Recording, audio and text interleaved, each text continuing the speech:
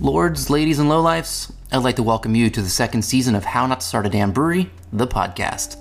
When my brewery was facing extinction for the third of 5 times, I poured my heart into a book by the same name and released it on Amazon and Kobo in August of 2021.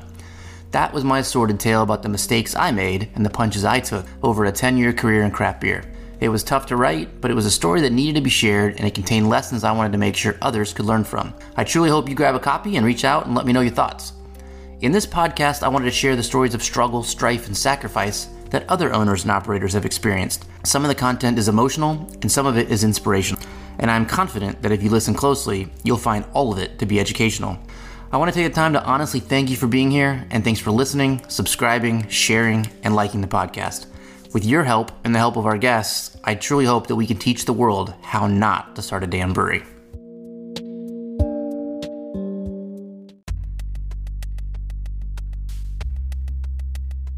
Our guest today is Lauren Kenzierski of the late Black Rabbit Farm Brewery. She did beer the way I did, only more authentic and actually on a farm. Sadly, we can't taste her beer now that her brewery is closed, but we can hear the story and feel the passion that went into every bottle. And I truly hope that both of those come through in this interview. She tells her story from inspiration to construction, all the way to distribution and final dissolution. There's a lot in there, and I'm eternally grateful that she took the time to share it with us. She knows her shit, she's an artist, she even understands business, but as we'll hear over the next couple of hours, it was not even close to being enough to help her farmhouse brewery stay alive. You'll notice I'm a little annoyed and maybe a little sad during parts of this interview. See, Lauren and her team got to do what I wanted to do. My long-term plan was always to get back to the land and make beer the way that they did, on a farm, with the trees, animals around, stuff grown from the ground, put it in the beer. I'm well aware now that it wouldn't have changed the outcome of my story, except maybe to add a few $100,000 more to the amount of money I lost. But imagining how those days were spent still makes me a bit nostalgic. So I hope you enjoy the episode and Lauren's brewery's story as much as I enjoyed recording it for you. Cheers and listen in. So my guest today is Lauren Kenzierski from the Black Rabbit Farms. They had a brewery up there for a while. Lauren, I want to thank you for talking. Thanks for sharing. And thanks most of all for growing, planting, and harvesting a big-ass fuck about helping my audience be better at their careers. So you founded a brewery on a farm, or it was a farm on a brewery, or however you want to call it. But from what I can tell, it's exactly what I wanted to do, and it was the long-term plan of my brewery that one of many I never got to. And so clearly you had some struggles along the way. Clearly that led to you eventually closing the brewery. And that's ultimately the story I really want to hear. But first, I want to know who you are, what's your backstory, and how'd you get started? Tell me about you. Before you became a beer person, what kind of person were you? I mean, on some level, I've always been a beer person in a general sense because I'm a lifelong food and beverage person in terms of like really high quality, like fine dining, but with not price-based decision-making, but really quality-based decision-making. And I spent a lot of time all over the world working in food, and I spent a largest amount of time before I moved out to a farm in New York City. So I had kind of like a very wide range of experience in terms of all kinds of food and beverage. I look at beer especially as a food, which is interesting because it's the same permit for making beer and making food wholesale. For brewers, if you have a food permit locally, it's like inclusive. And so I really love making kind of like old, like a really classic kind of traditional dishes because it's an interesting thing how food and beverages kind of started and grew and traveled around the world and have these different iterations based on like locally available ingredients for seasonality and things like that. Do you have a go-to dish that like you're stressed all day, you don't have time to think, but these 9 ingredients are always in your pantry or in your fridge that like is your go-to meal?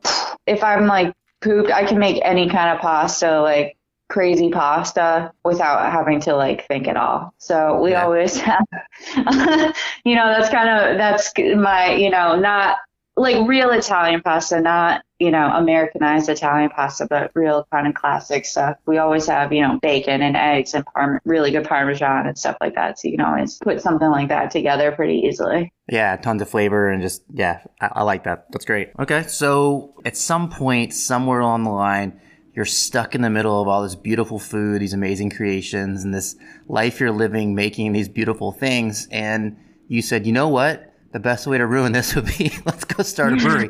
So how did that happen? Like, talk to me about the decision to become a beer manufacturer instead of just a beer appreciator. Oh my gosh, it's so convoluted. So, and it usually is. Yeah.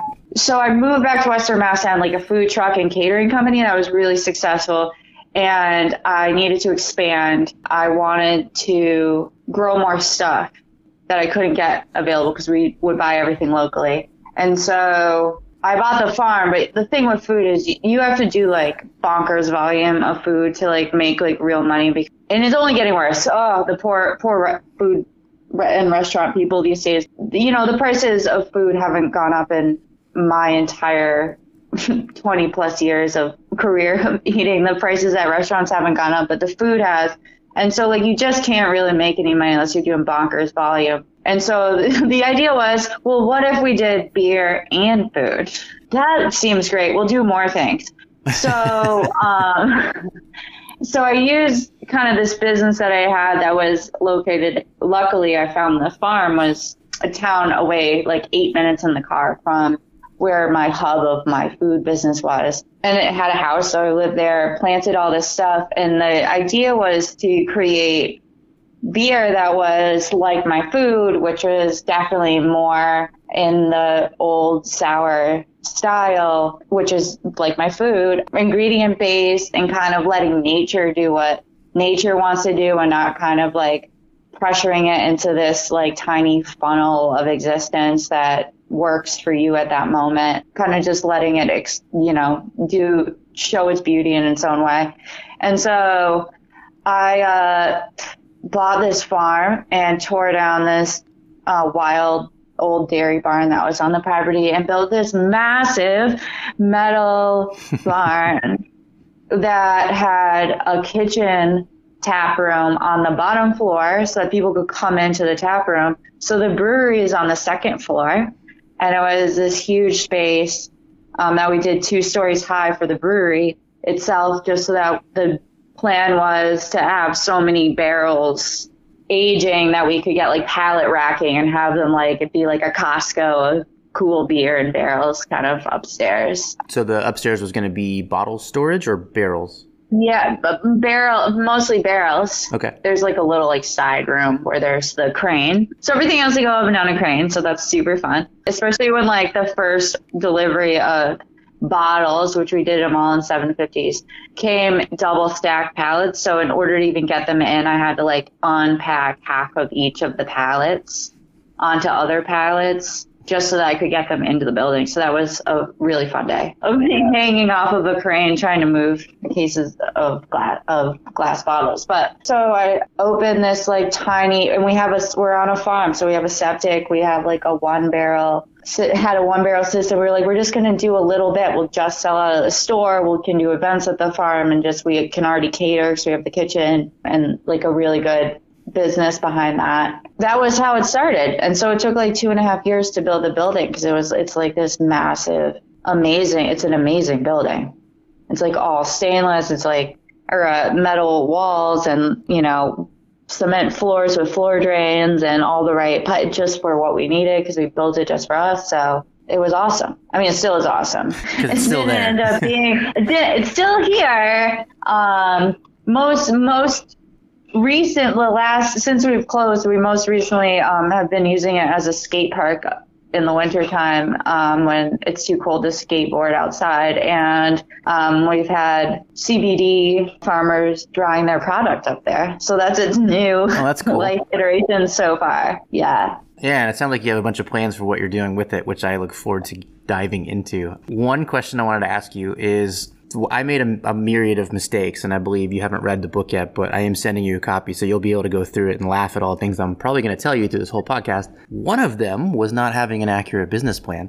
So in your plan, first of all, did you write it down? Did you have an actual like business plan like you're supposed to in the whole entrepreneur situation?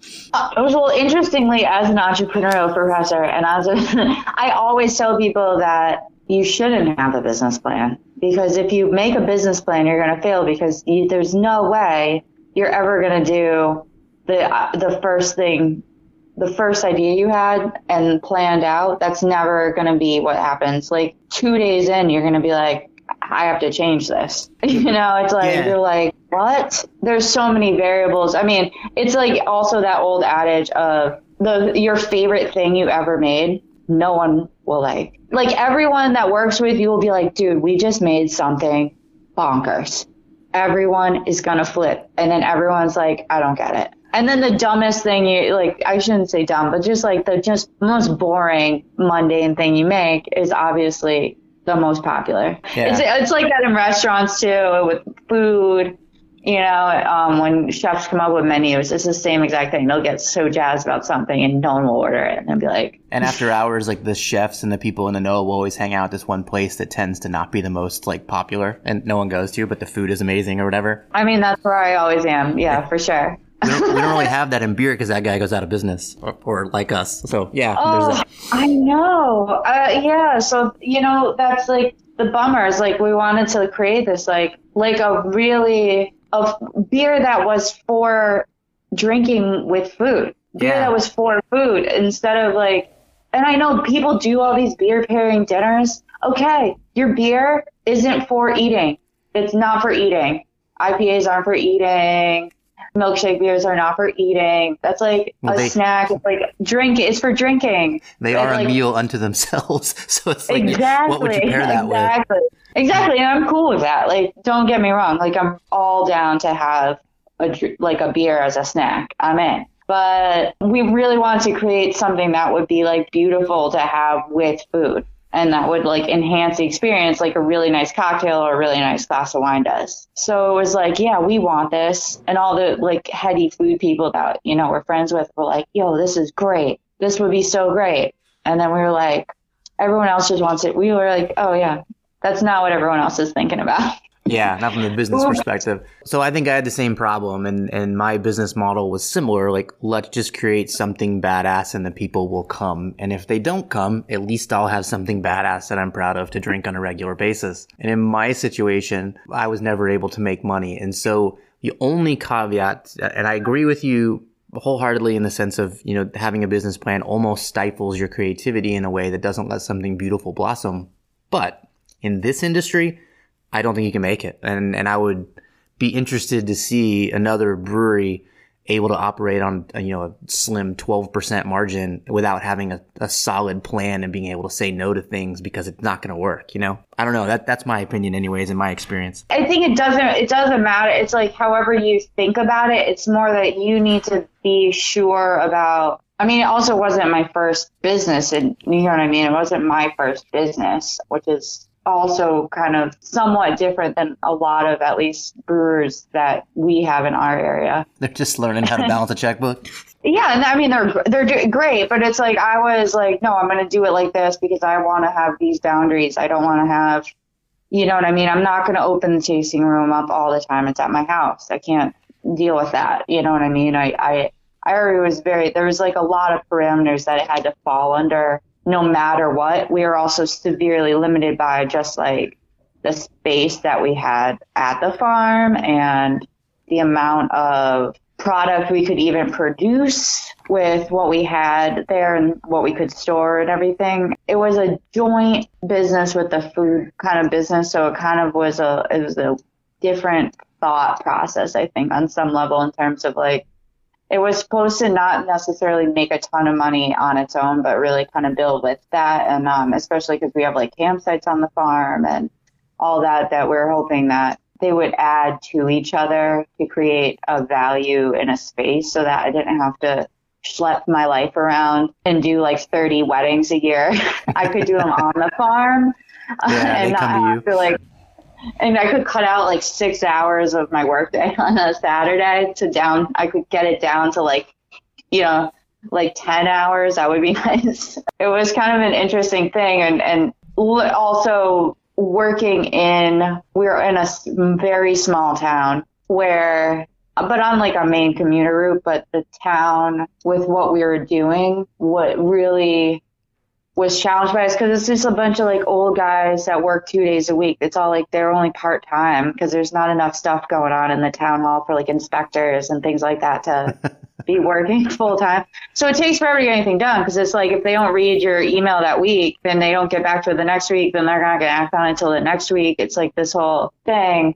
And they really weren't jazzed about what we were kind of like doing because it was different and they had to think about it and kind of understand the rules instead of just being like, oh yeah, it's a house. You need to have this because we deal with houses all the time, or you're putting in a CVS. We understand this because we deal with businesses all the time, but in a small town where they're not used to like people doing creative businesses, it was a little, our business plan on that level had to be really flexible with them kind of like trying to flip the cards a lot. On what we were organized to do. Yeah, they just didn't understand the concept. But I remember we had, even in our town, it was 40,000, 50,000 maybe at the time when we opened. Our building inspector made us put essentially little plastic blockers underneath the lights so that if a bug went into the light, got, shocked and then fell, it wouldn't fall into the tank. And I was like, oh, there's no opening. Like, what do you mean? Well, it can't get in the tank. It can't. It's not ever going to be open. What do you mean? He's like, well, just do it. You have to do it or I won't pass you. I'm like, whatever at this point. Yeah, you're like, yeah, sure. Just like, yeah, whatever it costs. You get to that point, you're like, oh, yeah, whatever. Just like, I don't know. Just add it on. You're like, awesome. Well, you can't win the argument. It's like whatever you expect it's going to cost is going to be like 3 times more and it's going to take you twice as long to earn the money back. So even if you are like, no, this is the worst case scenario, when you make your budget, you're like, I was wrong. Yeah, no shit. Well, I will tell you that from my perspective, and I'm not surprised to learn that I try to not overly research what you guys were doing so that you could give me the story. And the idea of growing produce that you would sell to people and using some of that to make beer with that they can pick up, and then having a restaurant that makes the same produce into food that they can sit and eat is literally the most exciting thing I've ever heard. And unfortunately now, the more I learn about the industry, I'm not surprised that it struggled, but that is my favorite idea I've ever heard in the beer industry so far. So kudos to that, at least on the beginning stages. Thanks. Yeah. I have a lot of ideas. Hit me up. I can come up with ideas. I give them out for free. Yeah, right. I just want to know what happens. Just give me the backstory or the end story of how it goes. Yeah. Yeah, just write me send me a card in the mail after 3 years, So why Black Rabbit? What does that mean? When I bought the farm, I moved my rabbit operation here. So we used to raise rabbits for meat for our catering company. I raised like 300 head of rabbit a year. We also, because they ate like all the veggie scraps, and then we they had make poop, and poop goes on the field. It was like a whole thing. And it was great. I love raising rabbits for meat. And so that's where the rabbit came from. And the real reason we went with Black Rabbit, I should say I did, is because I use the royal we a lot. I should say that. I just like to think about the team as all of us, but you know what I mean? But the Black Rabbit was because I've had so many businesses in the past, and I like the one thing I always hate is when you get swag printed, and if you have multiple colors, it costs a fortune. So I was like, I'm just going to make sure that my logo is just black and white, and I'm going to save so much money on getting things printed. And that was the real reason. It's going to be so much easier. You can make a stamp and stamp it on stuff. It's so easy. Easy to be identifiable and that. So it's like for those listening, it was like a Black Rabbit, the logo just kind of sitting, and then with kind of like instead of like a crown of laurel leaves, like, for like the old Olympics or something, it was like hot. Yeah, I saw the bottle labels, and each one was a different back color basically, but then you had the rabbit on it, and it was very crisp and simple, and I thought it was fantastic, which is funny for me to say. If you ever go look at any of my labels, they are exactly the opposite, where they're overly complicated, the names don't make any sense, and they are probably the opposite side of that. But at the end of the day, whatever, we actually made similar beer, but went about selling it in very different ways. So yeah, I like yours better. Anyways, I don't know, I think that's a cool thing though. Yeah, I think that's pretty rad. It was just overly pretentious in the sense that it didn't, and you obviously said the same thing. It didn't resonate with the people that were the ones we needed to sell to. It resonated to the ones that were far and wide, that, the one percenters, I guess, or half of one percenters. But, the everyday Joe came in, he was like, it's called what? Why is it French? Like, fuck you. I don't want to drink that. What do you have that tastes like Dos Equis? We're just, you know what I mean? It was, anyways, I'm still proud of what we did. But here's the thing that happens in so I had this food truck, but it happens in all industries, which I think is funny, because people just have these, they just aren't thinking. People come up to this food truck I had and be like, you got a hot dog, and I'm like, first of all, the menus, you're literally standing in front of the menu, so I don't know what to tell you there, but also, no. It's like a farm to table cute little food truck, and you think I've got hot dogs? I'm like, get out of here. You're right. Like, no. But you make me feel like the asshole. At some point, why would you even ask? Right. It's like but people don't understand. It's like there's something about small businesses that people have, it's harder for them to wrap their mind around things. You would never go into McDonald's and be like, where's the sushi? Right. You know what I mean? That would never happen. Just been being incredulous about it. Why is there no sushi? Yeah, what's the problem? You're like, you don't have anything like sushi here? Anything with rice? And you're like, what do you mean? It's McDonald's. You'll be out of business. You'll be out of business in a year, McDonald's. There's no way you'll make it. Yeah, I wish, right. So, well, talk to me a little bit more about the branding and the artwork. That's one of those categories that I really intrigues me personally. But did you design the art then, basically, or how did that come about? Yeah, and so the idea was that from working in the industry, I wanted it to be what I was hoping for, but whatever. And we thought it was easily recognizable as our stuff from far away on the bottle. So let's say it was stored behind the bar at a restaurant. If you were sitting at the bar, at a table at the bar, you could see the Black Rabbit label. And even if you didn't know that flavor, you knew that it was a Black Rabbit product. Those labels that you saw there are all different colors, but primarily just the logo. Those are kind of not our barrel aged stuff. Those are kind of our entry level stuff. So they all had the same wort base. So that's kind of it was all that kind of the same beer. So we wanted the label to look the same for all of them, even though the flavor and the sugar that was used for finishing was slightly different, just to reflect the fruit that was used in the beer. Mm-hmm. And so that was the idea with those kind of different colors. We did this black and blue one with blackberries and blueberries, where that one was fun because it was a black label with everything was written in blue. And I loved that one. And we did a strawberry knotweed. And I don't know about in Texas, but up in New England, knotweed, Japanese knotweed is this invasive plant. But if you pick it really early in the spring when it's just popping up, it kind of looks like an asparagus head popping up, and it tastes like rhubarb.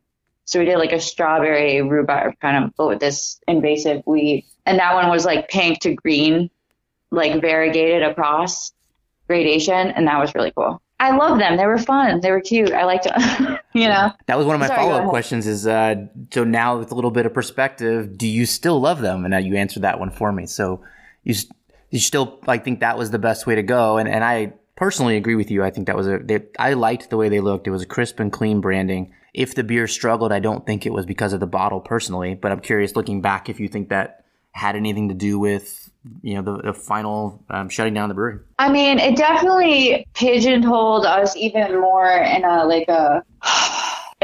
we were this cut. I mean, there's obviously sour beer people that were just so into it and would come, that just were yes. And then just beer people that were into everything would be yes. And then typically middle-aged women that were wine drinkers but wanted to go to a brewery with their husband. We were the place. So those kind of labels, because they were more kind of wine-esque in how they were laid out, played even more into the role of having this kind of fully dry, bright, acidic, sparkly beverage that was reminiscent of Pinot Verde or champagne or something like that. So it was kind of became we had a specific customer base that was kind of driven by those labels, I think. Yeah. So during that time, I'm sure you saw other breweries in your area that just literally exploded in popularity and distribution reach with effectively cartoon cans, right? Cartoon label cans. Is that something you would ever do if you had to? You couldn't pay me enough money. Okay, wait, I take that back. I take that back. I would, and again, ideas all day long. If I would love to make like just like a real, the most simple but like amazing pale ale that's just like that just is so easy to drink and have like some crazy like graffiti wild thing, or do it in like a just a bizarre bottle shape. I would be into that. But as like a specific product, like as like a silly thing. But I think those labels are hard to, it's like it's hard to know what's what. No, it's funny. So to me, and I think wine, you're a wine fan too. I tell people all the time, just go Google quality wine label art, and like there's a direct correlation between shitty wine and cool labels. And the better the wine gets, the shittier the label gets, and vice versa. Beer, I mean, in a way, it's the opposite. It's the guys that sell the most, and I guess it's that way with wine too. Like the lower price things are the ones that do the highest revenue and the biggest volume. But the guys that are selling the most that you hear about all the time are the ones with the stupidest ass labels, and the consumer apparently is dumb enough that they don't care. Which I can happily say now that I don't have a brewery. Yeah, that's fun. The caveat is the best part. But so one of the questions I like to ask everybody is, in your opinion, what do you see a correlation between quality beer and popular beer? Is it a correlation together or a correlation in reverse? In your opinion, do the best beers have understated labels because they don't have to? Or is it vice versa, that if they don't, they still don't get the attention? I just think that at the end of the day, in every industry, the higher the quality of the general product, the less you sell it for more, but the less of it is consumed or produced at any level.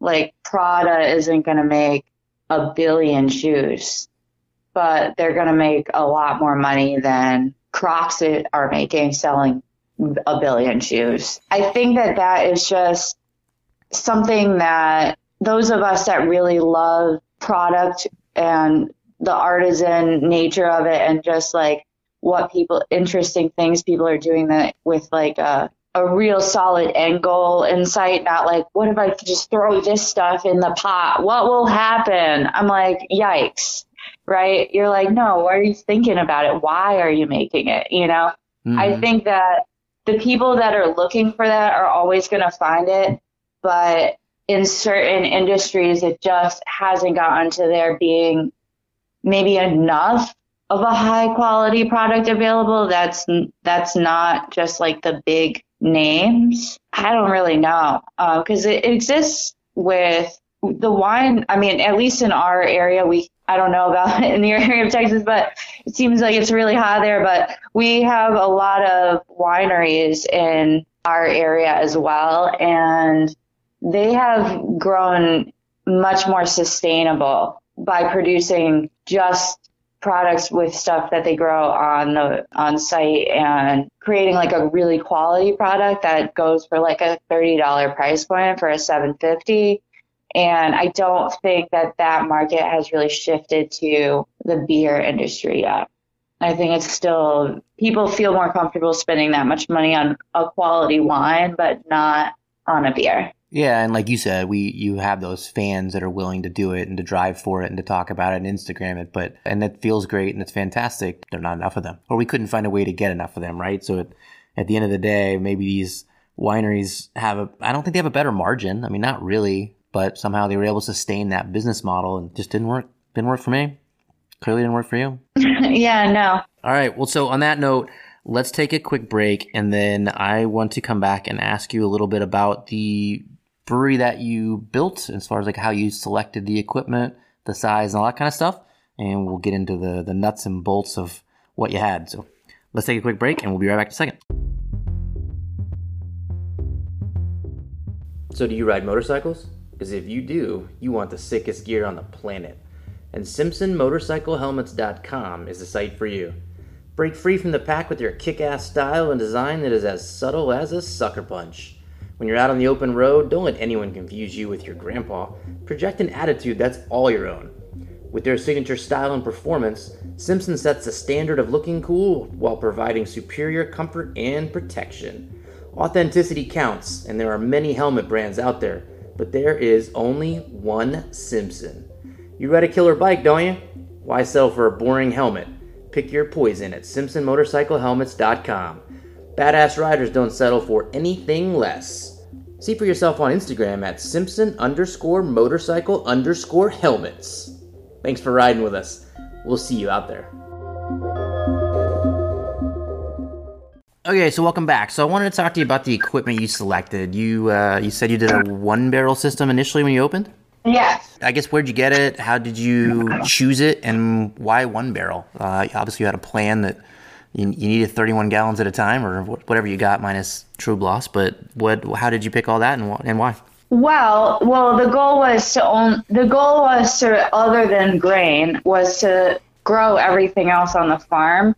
And it's not, it's only 10 acres. It's not tiny, but it's not big, especially for Texas. Our goal wasn't necessarily financially based so much as lifestyle based. We didn't want to have to have a huge ton of people working all the time, even if we were having a day off, because it's at literally the brewery is 50 feet away from my house. So that would be, for me, I need days off from having there be a hullabaloo at my house. And so we kind of limited it to that size, which was easy to approve with a normal size well pump and a relatively normal size septic. But also we have running water on the property. So there's all the conservation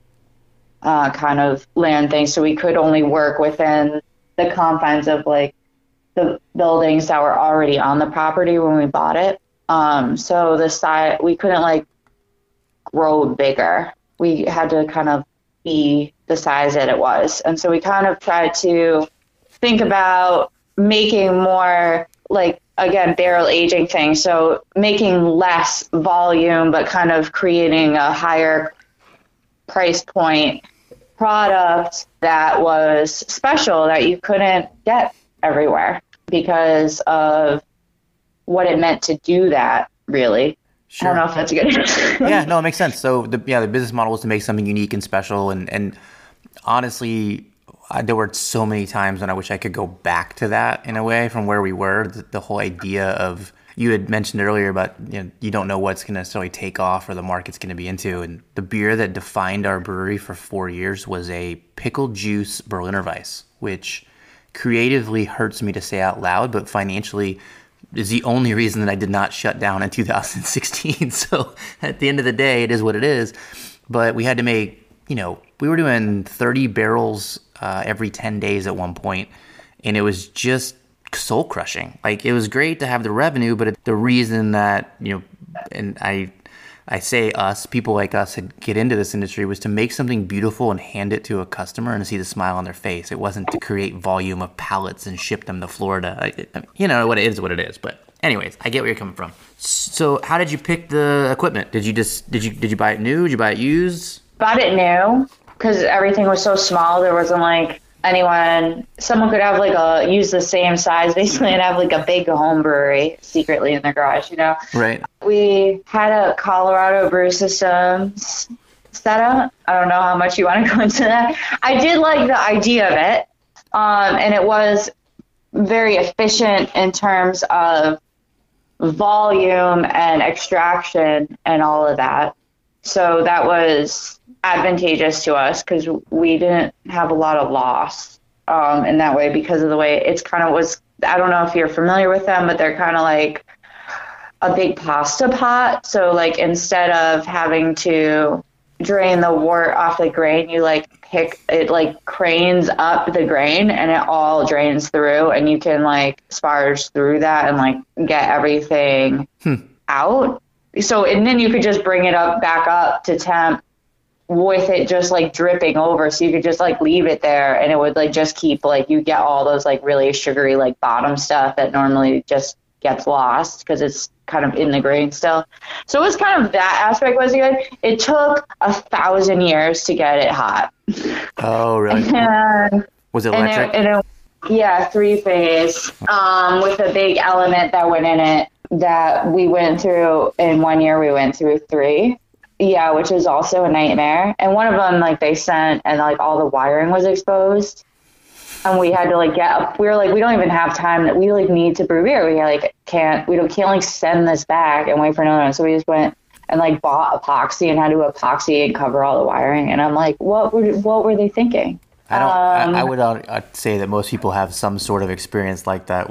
We even had one where our manufacturer got a bunch of kegs from China and a Chinese keg washer, and they forgot that the 3-phase in China is different. And so when you plug it in America, it fries it. I didn't know that. I wouldn't know that, but I'm not a manufacturer of equipment either. It's not my job to know it. Yeah, no, that's a nightmare. So ultimately, you were happy with the equipment that you chose? No, I would not suggest anyone ever buy anything from that company. I don't think they're nice people. I just... And I'm like even if it doesn't work for me, I'm like a very honest person. I am like a big supporter of new ideas and other businesses. I love it. More cool stuff and less corporate stuff, please. However, they were just really challenging to work with, and it was upsetting. And, I just don't like that. It's like if someone today is like still trying to pay someone $8 an hour to do some like job, you go, get it together. I can go work at, the Pride gas station for $15 an hour. Get out of here with that noise. Hit the street, bitch. All right. So the system did not meet your expectations. You ended up running some issues there. Did you end up getting rid of it, going a different route? What did you do to continue making beer through the frustration? I call it Polish MacGyvering. Why Polish? This is a good one. I want to hear this. It's like MacGyver, but like less beautiful looking. Like you just like find a way. It's like real farmer stuff. You just figure out a way to make it work for as long as you need it to work. And then when it's done, you're like, get rid of this. I never want to see it again. You know what I mean? We just kind of like made it work. And we were always like fiddling with it and coming up with like, I was very lucky. The person who I hired to be like assistant brewer facilities manager with me was also really good at like coming up with creative solutions to kind of like fix things, although probably more safe than me. They're always like, no, Lauren, that's a little crazy. And I'm like, I can just climb up there and I'll just hang off of this thing and we'll do it. And they're like, that seems like a bad idea. And I'm like, yeah, that's probably true. So it's good to have two heads, I think. Yeah, a yin and a yang to make sure that it works correctly and efficiently. So obviously you had some issues with the system. So one of the things in my book that I had an entire chapter on why not to buy a nanobrew system. And that's clearly, there's been multiple articles written. Everybody thinks you shouldn't. I don't know if I told you this, but I actually started with a 2-barrel system as well. So I experienced a lot of these very similar things and recognized that the biggest problem, and so I guess my next question would be, did you ever get to brew on a larger system? No, our solution was that we would only brew the barrel aged stuff in that system. So we didn't really use it that much. And that we bought a trailer and rented like a bunch of tanks from Metano, had another local brewery brew our wort, and then we would pump it into these tanks and then schlep it down to us and then pump it up to the second story. And then we'd have our yeast grown and we'd add all our yeast and everything else. So that was our solution, was just to kind of collab with some other, people that had space available, and it was like a good extra income stream for them. And it was just nice to like help out some other people that are doing great stuff. Yeah. So in hindsight, do you think that you would have even bothered having your own system, or would you just, if you were doing the business plan over again, would you buy a small system or would you just contract brew the wort somewhere else? I think, yeah. I mean, isn't that the sour style? I mean, that's like the way to do it. We would probably have we would just have a storage space with like, that you could like hose down. probably. Yeah, absolutely. Well, I think there's even a less popular and less well listened to, kidding, podcast run by the guy that runs the Rare Barrel, and they did that for years. And that was I think they recently installed a brewery, but the first at least 3 to 5 years they did not own one. They just contract brewed everything and became one of the top 20 most renowned sour brewers in the country. So it works, it can work. So yeah, it definitely works. It's also like wild to drive around with liquid on a trailer. So tell me about if that. If you've ever Describe done that experience. It's bonkers. It's definitely, you're like, okay. It's like, I've driven a lot of trailers time. I've had a lot of hours with the trailer, but with the liquid on it, you're like, okay, all right, I see. We're going to be very careful. I'm going to preface this by saying I have a similar experience where I did not, but did you do the math on how much that would weigh before you tried to load it on the trailer? Oh, yeah. I forget what it was, but it was like, we couldn't have put more. It was like we figured out got the maximum tank amount for like the safe level. Plus, then you have to count in the stainless steel tanks, which weigh a ton. I worked out a deal with a winery in Texas, and it was kind of inspired by him, but conversation with the guy that owned it, and we were like, hey, I want to do a beer where I blend finished rosé with Goza and have this like salty, kind of like wine forward, light bodied beer. And we worked out a deal. He ended up selling it to me for, I think it was like $8,000. It was one of the dumber things I've done. $8,000. I'll say it right now, $8,000 I spent on wine to blend with a beer. And I pulled up with I do think it was a double axle trailer, but it was a small one. And the operations manager just laughed, and he was like, you're not going to put it on there, are you? I'm like, why? What do you mean? He's like, it's 13 pounds per gallon. What? Yeah. 300 gallons. What do you mean? He's like, you're going to pop your tires if I put it on there. I had to borrow their trailer and like bring it back. I was supposed to get, I don't now remember, I think it was, they might have been 800 gallons, I think was the total. It was some number that I could not bring on a trailer. But so how much did you bring over each time? Was it, how many gallons, I guess, was a question. I think it was like 300 gallons. Really? You had to get it. It was like you had to get ideally an F350, but a 250 would work. Because we'd rent the truck because I didn't have, I had a Ranger and like a transit van for like delivering stuff and like catering and things. So I didn't have like a big truck. So I had to rent the truck, but I bought the trailer. It was never bad. It was always kind of a fun experience. I mean, the place that brewed the wort was at these old mill buildings in like a town a few towns away. And we had to like pull it down like these back old alleys, like in the mill that was built like in the early 1900s, And so that was a little precarious because it was like just fit, and I had to like back it down this like 32-foot trailer. You'd be like, okay. And then pull it out full of thousands of pounds worth of beer. Yeah, that's great. Yeah, you're like, I hope the ground doesn't collapse. Make it work. That's what we do. We make it work, right? Say yes, figure it out later. Yeah, for sure. Absolutely. Yeah, I definitely was raised that way by my father, and learned that was how to make it work. And I don't know how helpful that was in the brewing industry, but I enjoyed doing it. So it is what it is. We make it work. So in my book, mistake 4 is just brew whatever is popular instead of what is profitable. I am curious how exactly you didn't only make mixed culture beer, did you? So when we first opened, in order to have like more options for people, like right kind of away, we did do a few like weird but standard beers, but like weird versions of them. Well, the one I saw that I obviously want to ask you about would be the Irish Stout, I think it was called, right? And it was clearly part of your heritage. Was fun. Yeah.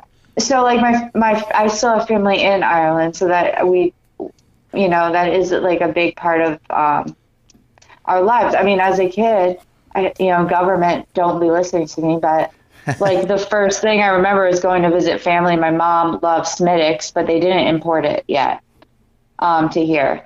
So she was like, here's the thing. And we'd always bring home this like Irish bread. It's like this oat brown bread that they have. We bring home like 12 loaves. And I remember being like 4 or 5, and my mom being like, listen, they're going to ask you if there's food or beverage. You're going to say no. You were a mule? I love it. You were a mule. Yeah, for beer and bread. classic Irish Polish girl, this makes sense. So yeah, my mom would like always like bring in a few 6-packs of Smithwick's like hidden at the bottom of my uncle's golf clubs to make sure she had a few at home when we got back.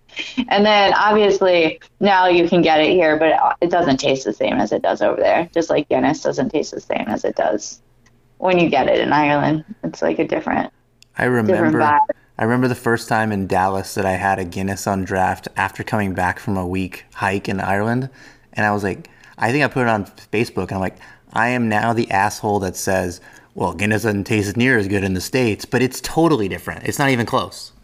It was beautiful. I mean, the ingredients are different. It's like not this. Yeah, it's not the same thing because the quality of ingredients are different. I mean, even those like baker shortbread cookies that are like English that you can get like everywhere, you know, sometimes they have them at TJ Maxx and those like at stores. When you get them in Ireland or England, they're like, man, the butter. You're like, holy moly, I love butter. I'm like, oh, these are so good. And if you get them here, you're like, get out of here with this American butter stuff. This sucks. I want the good stuff. Yeah. I want it to be like gooey almost. But yeah, that stout was a really fun thing. We wanted to do something, and I mean, to this day, it's like my mom's favorite thing. That's like all she would drink when she came in is that stout. And it was really fun, and we just like did a pretty like standard stout, but then we fully dried it out. Like all our beers were fully dried, and we let it kind of hang out while it did that in a bourbon barrel. So it was like fun. And you went, yeah, this is a stout, but it's not like anything you've had before. It was kind of like a fun thing, and people really dug it. And we did like a big, you know, St. Patrick's Day event here and had like shepherd's pie and stuff like that people could have. So that was kind of a fun day.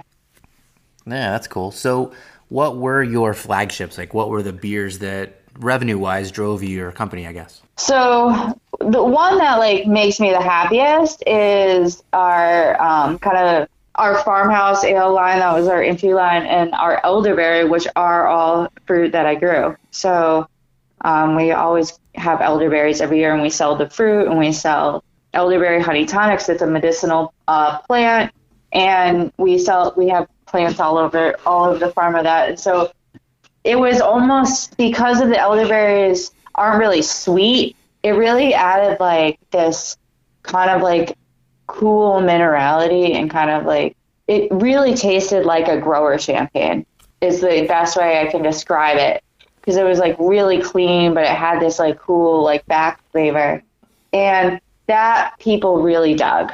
They really, really liked it. It was really good cheese. It was just an easy drinking thing. People like would buy a case and bring it to a wedding and have it instead of the champagne. So that was kind of a cool thing. And I love that because it was stuff we grew on the farm. And then I would say the one that we really sold out of, it was like one of those ones we just like made, because we were like, oh, let's make something, have some other things until like all these kind of like longer aging things are kind of ready. And we did an orange cream ale, but like in our style of like letting it kind of dry out. But we, in that one wine barrel, we aged it in. We also like zested and juiced an entire case of oranges, and the whole building smelled like oranges for like it was amazing. It was honestly, it smelled like really good, and people loved it, but it was kind of just like a whatever, you know, you're like, okay. It wasn't anything that kind of like necessarily fit otherwise with our brand. It was just something to make kind of, and it was really popular with our neighborhood. So we're just in a kind of a rural neighborhood, like any kind of like farm would be, dairy farm. And our neighborhood was really accepting and loved being able to just kind of like walk in. And so that was like we called it the bonfire beer. So it was like a good beer for hanging out and having a bonfire. Did you guys brew it for that? Was that in response to the response of the community that you were like, well, here's a hole in our game, we need to fill it with this? Or was it more artistically designed or whatever? What was the inspiration for that beer? we, although it does have orange in it, we kind of wanted, because our farmhouse ales were all like fruit and like, oh, people just were like, they were like, oh, they're fruity. And I was like, no, they're like not fruity, but they have fruit in them. There's like, a difference. And so we just were like, we should make some other stuff that doesn't, that like doesn't have like fruit as like a major namesake just right now, just to kind of get more people in the door. Because once people tried it, also people were pretty into it most of the time, especially there would always be like, we had a Concord and an Apricot that we called real drinking beers. Like you could just like open the 750 and put a big straw in, and you could just, it was like a mimosa in a bottle. It was so good. And I looked up your beers online, and the Concord one was the one that intrigued me the most because I don't have any reference point as to what that would taste like. So that's a cool idea, unique and different. I like it. Yeah, and they were like the only two that we did that were different flavors, but the Concord and the Apricot that were like similar. They felt like siblings. Do you know what I mean? Like they felt like the same beer but different flavors, whereas the other ones were like really different. Like people really couldn't tell that they were from the same wort, but those two seemed like siblings, and they were very easy to drink. It was like you could really, but also like our neighborhood, like someone was like, oh man, I drank like 3 your, like some neighborhood kid, I drank 3 of your bottles last night. I really just wanted to get wasted. And he's like, and I woke up and I like felt great. I didn't have a hangover. I was like, yeah, because they're like all the sugar's fermented out. It's just like if you only eat white bread, you feel, you know what I mean? And he was like, whoa. And then he was like, that's cool. So I was like, even if it's just for that, that was like kind of like a wild moment. I had struggled to ever put this on the label or whatever, but at the end of the day, if you're doing mixed culture beer, it's usually only 1 or 2 microbiology ingredients off of a kombucha. And so whatever health benefits you're getting from kombucha minus the tea, a lot of that same microbiology and gut health, it still exists in those beers. It's just there's also alcohol. So you got to factor that in. But yeah. Yeah, well, I mean, that's like how we felt about the elderberry. We're like, it's like you're having medicine. It's like probiotic. It has elderberries in it. They have like lots of antioxidants with vitamin C that fight colds and stuff. I'm like, it's great. You can just drink your medicine. Like if you spill it on your hand, just rub it in like deep. It's like a cream. Yeah, whatever. Yeah, for sure. So which of your beers did you use lactose in? None of them. I hate lactose. That's like my question I asked. I can't stand it. I wish to God it would go away. Back in the day, there was a moment when you could do a beautiful stout and have like a hint of lactose, and that's dead. Nobody knows balance anymore. So thank you for not ever using lactose in your beer. I'm not like, I agree with you. I liked all it is like a cool thing to use, but yeah, it's like at some point you go, okay, calm down. Yeah, well, people are using it now to cover up weaknesses and to, make it taste sweet enough that the stupid American will drink it. But, you export that stuff outside the United States and people are like, why do I have a lactose intolerance the second that I fucking have it? It's too much. Like, it's not balanced, like you said before. Like, it just needs to be balanced, whatever it is. Definitely. All right, step off my soapbox, back to a business question. How did you decide on your pricing? So... this is all over the place, and it's super interesting to me. And that's when you're a new brewer trying to figure out like how am I going to build my brewery. Pricing is always one of those things that people tend to look at last, and including me. In the beginning, I'll be honest, most of my pricing was based on 30% less than Jester King. That was pretty much it. Like, I'm not quite as good at Jester King, so I'm 30%. I'll just say that. So how did you decide on yours? Like, what was the idea? Did you have a spreadsheet, or was it just sort of what my dad used to call a swag, a scientific wild ass guess? Oh, I love that swag. That's amazing. I've been like, doing like food and beverage for a long time. So I do kind of like do budgeting on like what the ingredients are going to cost and with, approximately how much the electricity is going to cost per batch and that kind of thing, and figure that out. Something I always used to do, and I will say I've cured myself, even though it's still there, and I teach this to my students, is I always have this problem where I want to make things affordable for whatever that means. Like I want anyone to be able to afford something nice. It's just so hard because there are people that just like love quality things, but it's really hard for them to afford it because of all of life.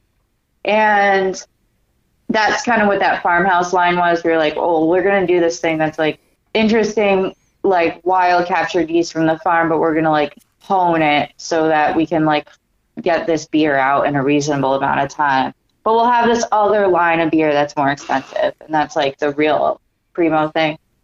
And I always go, you gotta just charge a real amount of money. Like you gotta charge a good amount of money for it. You can't keep kicking around that anymore. It's like you figure out what it's gonna cost you. You can't go, I'm gonna make this much more, percentage-wise, because those old kind of also numbers that people would look at, like, oh, if my cost for my ingredients is 20% or whatever. The problem is that ingredient cost has gone up astronomically, as well as electrical costs have gone up astronomically. So you have to kind of readjust those numbers. I mean, obviously for the area that you're in too, things can be different. If you have like closer access to malted grain and things like that, that can be different. But I think that it's always worth it to own your worth, I guess, and not try to make it so that you're not making enough money off of the labor that you're putting in. The whole world's going to do that for you. You shouldn't do it to yourself, basically. Yeah, don't cheapen it. Let them cheapen it for you. People are going to try to do that regardless. So. Yeah. So can you share what the numbers were? Do you recall off the top of your head? And if you don't, I apologize for putting you on the spot. But what your bottles did cost? Yeah. So the farmhouse ales were $12 for a 750. Barrel aged stuff, it kind of depended on what it was, and how much we got from it, because all the fruit and everything they were all so actually different that it was kind of like if one of them was in barrel for, 3 years, it was going to be obviously more expensive than its, cousin across the room that was ready to go in 12 months. So those kind of went from, I think, maybe like 16 and then up. The goal was that we would do some in like mini splits that would have been really expensive for a 750, we thought. But if we sold it in mini splits, that it would be maybe a better sell to people, but we never got there. What is, I apologize, I don't know what a mini split is. What is that? It's just like the half wine or half like champagne size. So like if you think of like an individual champagne bottle kind of thing, like in a mini bar. Like a 375 or even smaller than that? It's like a 350 or something. It's like slightly smaller. Yeah, those there's only a few guys that make those, but I've seen them out there, okay? What was do you remember the most expensive bottle that you sold? I don't. Mine was $25. I think probably because it was mostly in my head. There were some ones that we never even sold, but we bottled and like drank and like gave away to people because they were like barrel ones that were like really awesome, but we just closed and we were like, we were just like, I would just like load a whole like, I would be like, oh, we needed help for stuff, and like we had all of our neighbors, and I would just be like, I don't even know what to do with this. Or I'm gonna throw it down the drain. I'm like, we did have one barrel though that we emptied out recently, just this year, that was still up there, and it killed all the grass. So I don't recommend to anyone else to do that ever on their lawn if they there's so much yeast and stuff in it, like coated the grass and then it died. So don't do that. Anyone at home. The acidity too, like it's basically like pouring acid on your grass. Like it's great. Yeah, exactly. Luckily it was in a spot where it's fine, but we were like, oh, all right. I got another big question I want to ask you about formats in general, because obviously you guys were primarily in 750s, and as was I, and I experienced that was a bad place for me to be. So let's take a quick break, and then I want to get into that. We'll be right back. Remember when the phone company used to print all the phone numbers on the internet and send it to your house in a book large enough to knock somebody out? Well, that's how I feel about fermenting beer in closed tanks without AccuBrew. The industry can be better by being digital. AccuBrew is simple to install, simpler to use, and one of those how the hell did we ever get along without it products. For less than a case of beer, you get real-time fermentation feedback on your current gravity, temperature, and clarity. If anything is slowing down or just simply out of the range you set for your recipes, it'll alert you, your brewer, and whoever else gets paid to fix it. Making better beer in 2023 is not an option. Install AccuBrew as soon as you possibly can, check improving beer quality off your list, and get back to figuring out how to be profitable in this industry. All right, so welcome back. I mentioned that I want to talk about 750s, and let's say bombers in general, or single bottles, however you want to word it. When did you guys officially start selling beer? It was like 2019, I think? 2019, yeah. Okay, so for me, I fought it, and everywhere in the country is a little different. But so in Texas, distributors started telling me in probably early 17, maybe late 16, that like the retailers were starting to rip out bombers. What's your plan? And I'm like, well, my plan is to be one of the 10 that stay. And we kept investing in bombers, because in my opinion, your kind of beer, my kind of beer, it just presents differently. And you can do it in a 12-ounce bottle, but much like wine, it ages differently. It's going to have a different character.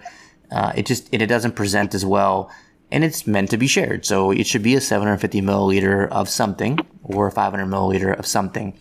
But by 2019, that died. And today, you can go to my local grocery store and there's effectively no bombers. I think at the end of the day, it's a couple of like stovepipes and some guys that I think they probably haven't sold in the last 2 years that are just trying to hang on to get rid of. But we had to transition away from bombers, much to my chagrin.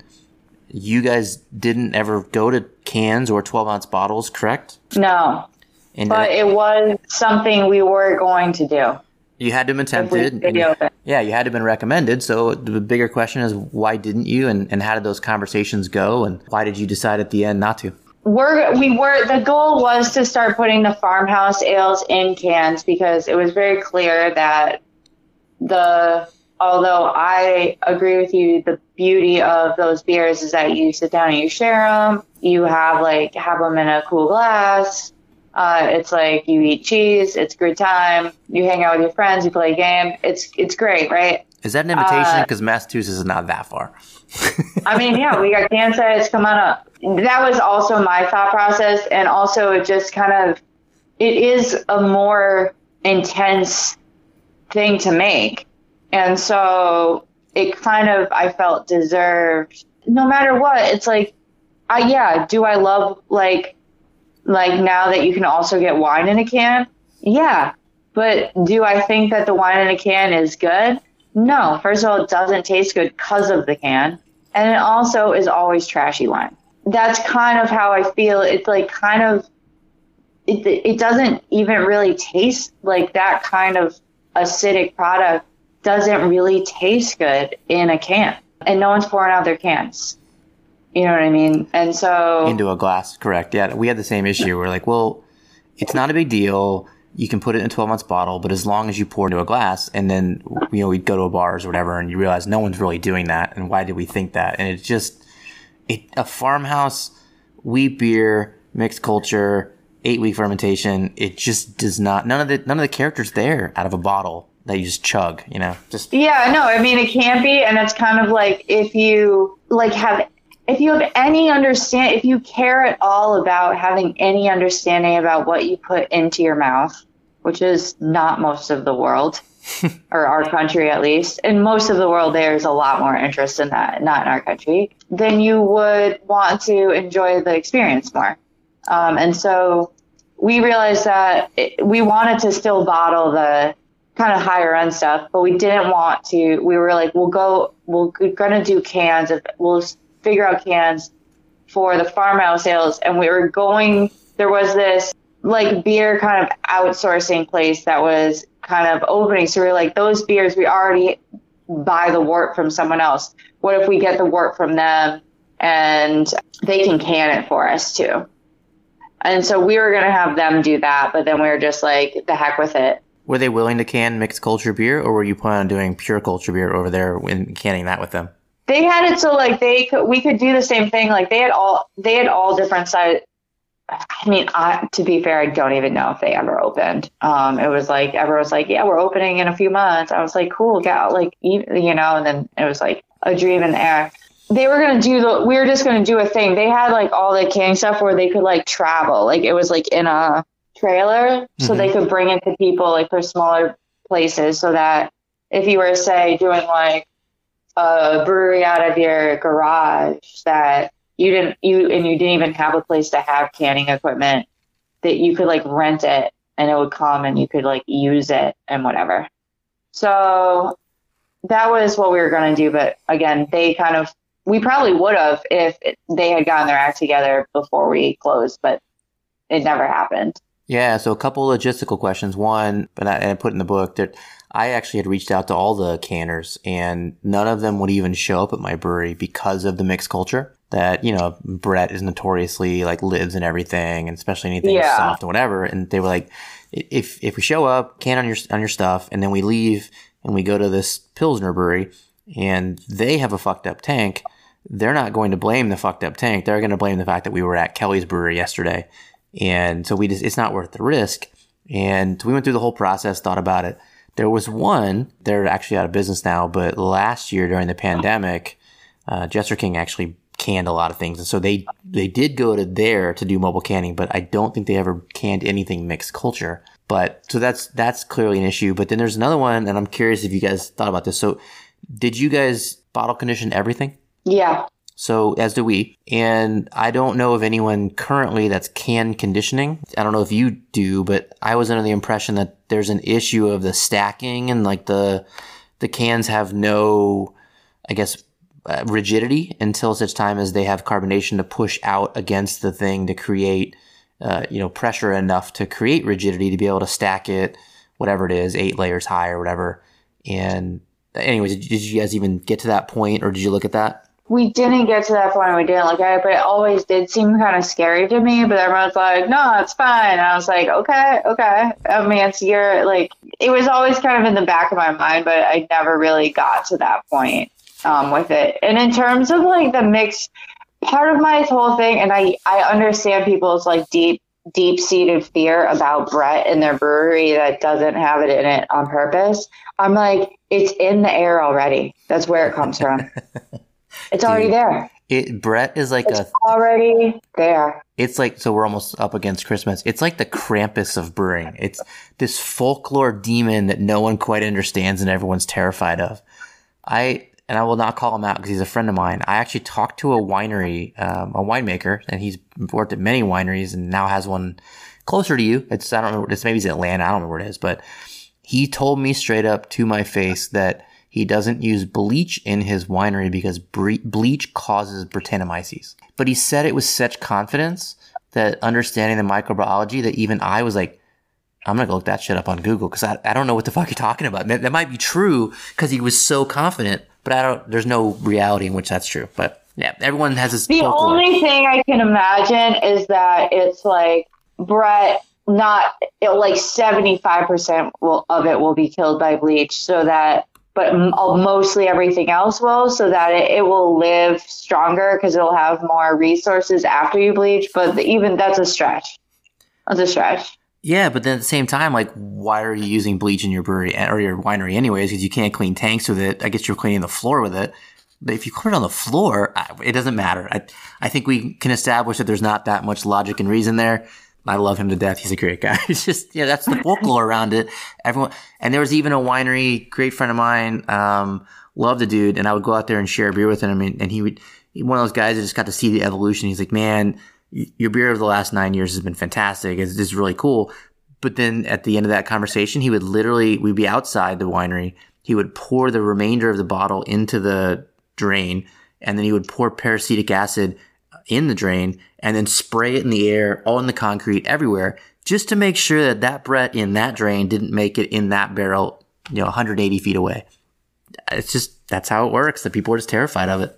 It's so funny to me. I don't know, just, you know what I mean? It's so funny because it's like, it is in the air. It's like a funny thing. You know what I mean? It's just wild. I also feel that way about like a lot of, at the end of the day, beer is one of the most ancient things we do as humans. And so I don't think people understand how dirty people were back in the olden times. No, could you imagine what they figured out that beer was made 3,000 years ago? the Industrial Revolution was maybe 100. So yeah, what was going on before that, right? We were made, yeah, it was all right. It was all right. You know what I mean? You just have to like think about it and be aware of things. But how clean could they really get things back then?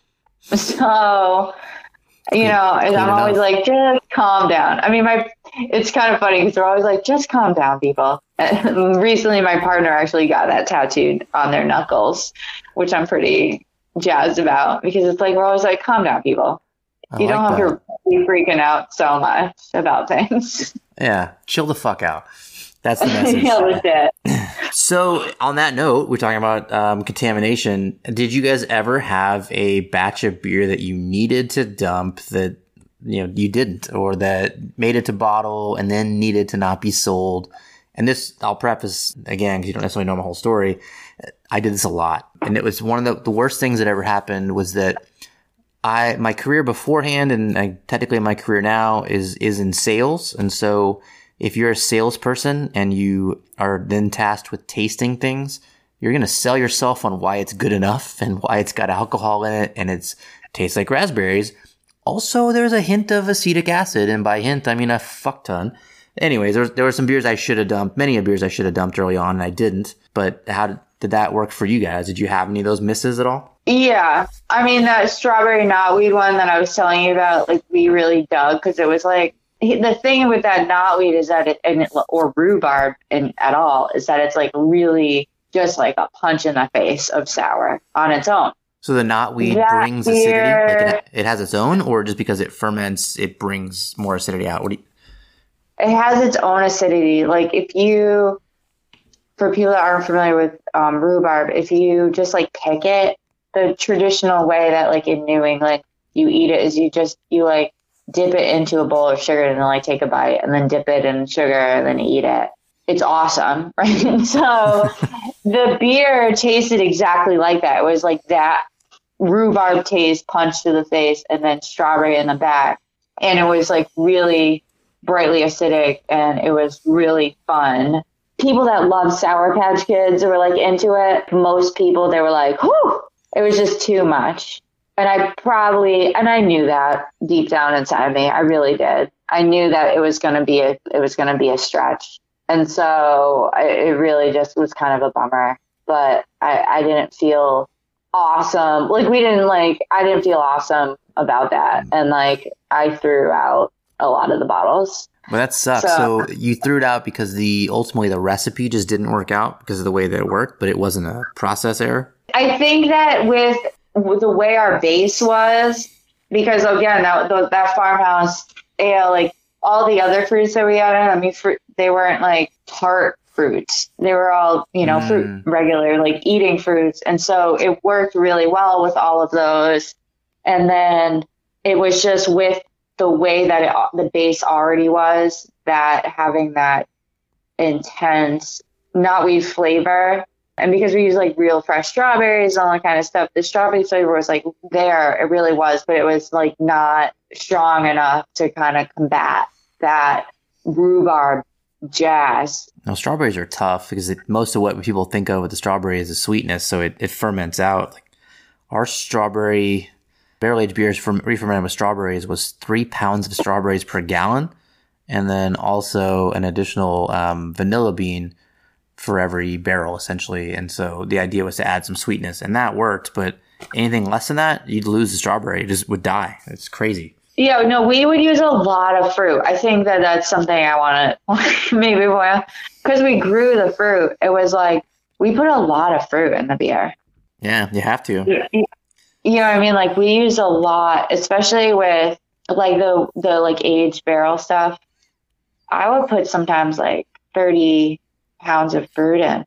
Yeah. And it was kind of cool. I mean, we had this one that we made that was huckleberry. This is totally off topic, but this was like my favorite beer because it was like so nerdy that when we put the huckleberries in, the berries inside the wine barrel created like a perfect seal because there was so much fruit. So no oxygen was like moving around in there.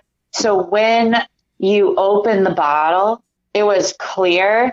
And then the next day it would be like lilac. And then if you left it for one more day, it would be like Zinfandel, like ink purple. It like colored with oxidation, or what do you mean? Yeah, colored with oxidation, because the fruit in the barrel kept it like so sealed that it just like didn't, the color wouldn't develop. It was kind of like a fun party trick bottle too. And it was a barrel aged one, so we only had, you know, so many cases of it. So that was a cool beer. It was just so neat. Even when you were pumping it through, you could kind of see like at the edges of like the pump and stuff, like where there's a little air getting in, that would kind of get a little purple. It was neat. So did you guys always fruit in the barrel, which was probably something I should have asked before, but is that where you added fruit? Yeah, what a nightmare. What was I thinking? Well, there's a lot of guys that do. It's not necessarily wrong, but everyone's got a different process, and I should have asked that because your process is, people can learn from it. So do you think that you should continue to fruit in barrel, or are you saying that based on your comment that you should not? Oh, I think that you should if you want to have, I think it's awesome for flavor and quality and that kind of thing. I think it's an absolute nightmare to get it out. I would have tried to really brainstorm another way to do it, but it really created an incredible product. That's the real truth of it. But it was a nightmare to deal with, getting it out and cleaning it, and what a banana experience. Well, and I do think that if you have enough barrels, or a wide enough stable, essentially, one of the things that I found extremely valuable was to have a shit ton of barrels that had X something. And then I could create all kinds of blends, or if the fruit came in, I had things that represented different things. So, the barrel that had wine grapes in it at one point now had kind of this mild red tannic thing that went really well with raspberries, or added like a minerally base to complement it. Anyways, long story short, if you've got enough barrels and can make that work, if you don't, that's definitely an issue. Like, it's gonna take you hours to clean that shit out. At least maybe a day. Also, all your beers sound amazing. I just want to tell you that I would have been really into it. Well, I think vice versa. It's going to be one of those things that it's the mutual admiration club, right? Like, and I said this in the beginning, but yours is the kind of brewery that my entire intention. I was in downtown New Braunfels, cool brewery, but in great location, but not enough dirt and like farmhouseness. So I wanted to have that be my tasting room, and then expand to have something outside the city on land. And it was never a viable option. And it was clear that the market here was not going to support what we did. And we had a bottle club. They loved it, and they went as deep as we could go. And I made some truly unique and off the wall stuff, but the broader market didn't give a shit, because at that point in time, it had to have lactose, and it had to be called sour, and it had to have enough sweetness to balance it where it wasn't actually sour. And it is what it is. I walked away happy, but yeah, I did walk away, or ran, I guess you could say. You're like, I'm free, and then just running into the hills. That's like it wasn't that far from that. We're about to take a break soon, but first, let's get into one of my favorite topics on the face of the earth. Or let me clarify. One of the most fun topics for me to talk about, but one of my least favorite topics in the entire industry, and that is distribution. So, did your beer in a retail world ever leave your farm? Yes. How did it get there? In the most minute way ever. So my food company, as I kind of honed in on the farm, I really went from catering and started really only doing wholesale food. So we were already in a lot of like private, like small local grocery stores and farm stores and things like that with our food and we had been working with like the farmers and the farmers markets for like years. So we had these relationships kind of developed already. So there's a lot of places where we had our food and we were already delivering. So we just delivered beer too. Was the food like, I've seen jars on your Instagram where like jellies and preserves, but were you also talking about like fresh produce, or what all were you delivering? Oh no, we did frozen like soups, dinners, like TV dinners, veggie burgers. You did that from the farm? Like, did you have like a flash freezer? How did you do that? I apologize. It's a beer podcast. I have a big walk-in fridge freezer.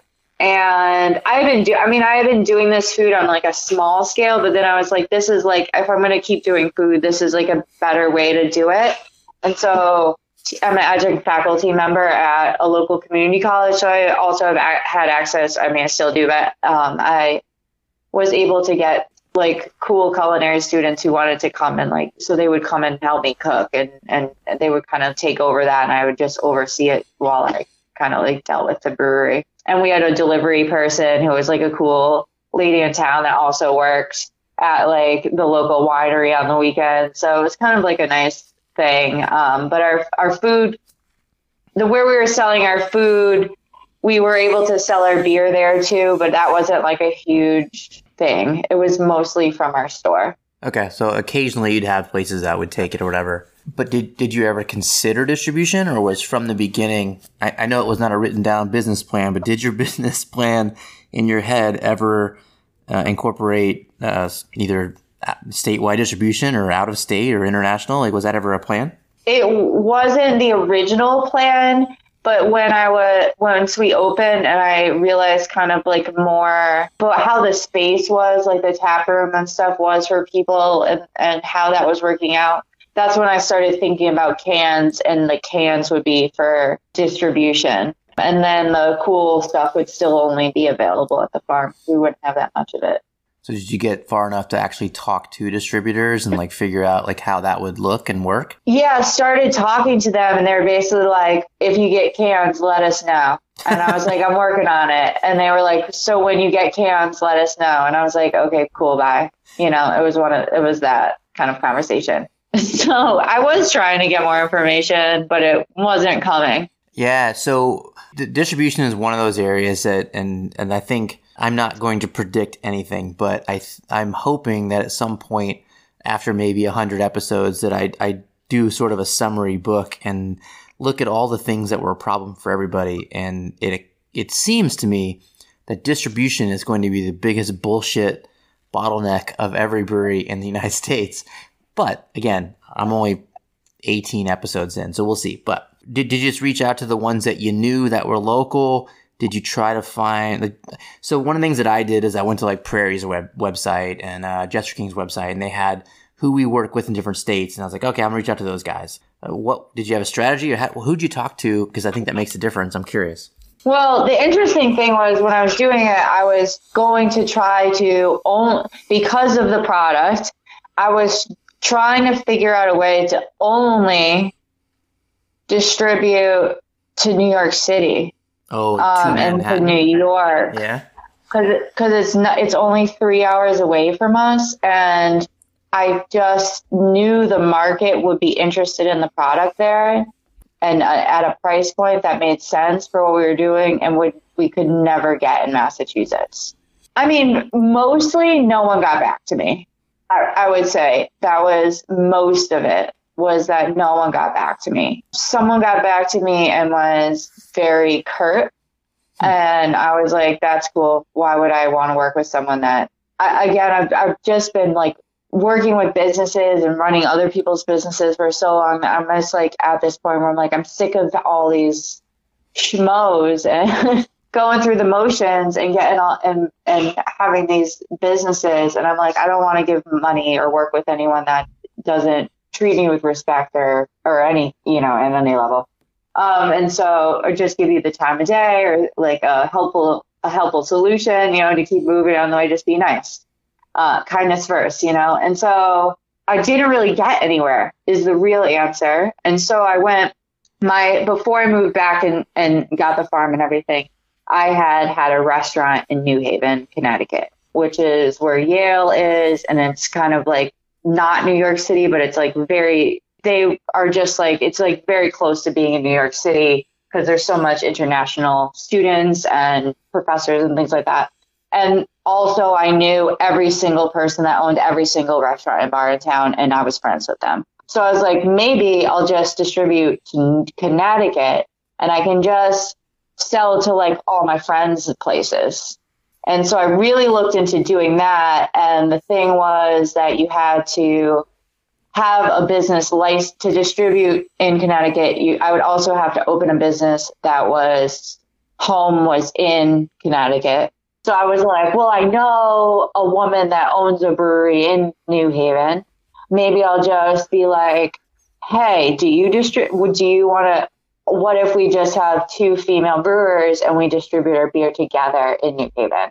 And she's like this kind of hotshot lady about town that everyone knows that's like a salsa teacher. And then she was like one of the first Black female brewers that had her own place, I should say. She was like, nah, I just like let other people do everything. And I'm like, okay, cool. And then I was like, I don't want to have another business that I got to deal with all the different taxes and different accounting. And I was like, I'm out. And this was all like kind of happening while we were trying to figure out the canning thing with this other company. And it was just became too many moving parts for me. And I was just like, I don't know. There's a point, I think, where you get to where you're just like, I'm like pushing this rock up this hill. I'm pushing it. And literally nothing's happening. You know what I mean? I'm like literally spinning in place. So I kind of was just like, I got to give this a rest for like a month or so before my brain explodes. And then they ended up just going with a different life plan and closing the brewery. So I never kind of got to that place. But that was the long saga of me trying to, again, Polish MacGyver, distributing to a place where I thought the beer would be more successful based on the difference in clientele. It didn't work. None of it worked. So awesome. No, so I think that's one of the things that, in my opinion, there were a few of them, but one of the amazing things that Shelton Brothers did for the United States is that they went absolutely against the grain and they supported guys initially internationally, and then they did find some quite a few domestic partners, and they just continued to push that. They were the liaison between the artist and the commercial guy, and at the end of the day, obviously it didn't work because they went out of business, but they were for a long time the way that people like us that wanted to make something beautiful irregardless of its commercial viability. And we didn't want to hear about, the idea was like, let me just make it and let you just make it make money. And distributors, especially by the time you guys opened, they were just at a point where they were tired and they did not want to deal with craft beer. And I get it, but it's sad. I mean, we dealt with the same thing. And at the end of the day, I think if you distill down what ended up happening and why I sold the brewery and why the revenues went down as dramatically as they did, it was distributor related. And they would say it's because I didn't support them. But at the end of the day, you could argue that it was because they didn't do their job too. But whatever. So there's that. But I think you made the right choice because I don't think distribution would have saved you. No, it would have been like another nightmare that I would struggle through and then be like, it's not worth it. You know what I mean? Yeah, what I see a lot is that the initial pickup is always big, right? Because the distributor's like, oh, shit, we've got X accounts. We're pretty sure that 10% will buy your product. I'm going to need this. And you make a bunch and you send it to them. And that ends up being a 6-month supply. And then you're long on inventory and you're trying to pay your suppliers and you're completely fucked. So I think you made the right choice. But we're going to get there in a second. First, I decided that it's time for me to have a glass of bourbon, and I'm going to go ahead and pour that. So let's take a quick break. Let me pour that, and we're going to get back to talking about, first, your tasting room, and last, what that was like to finally decide to make the decision to close it down. So we'll be right back. So welcome back. So I went and poured myself a glass of Angel's Envy bourbon. I'm curious, Lauren, what you poured for yourself. You know, earlier in the day, I was planning on making myself a cocktail. Like I normally start with a cocktail, but because I just wanted to be super good about getting back, I'm drinking red wine, which is also, I think, 65% of my body's makeup. What's your favorite red? I'm curious.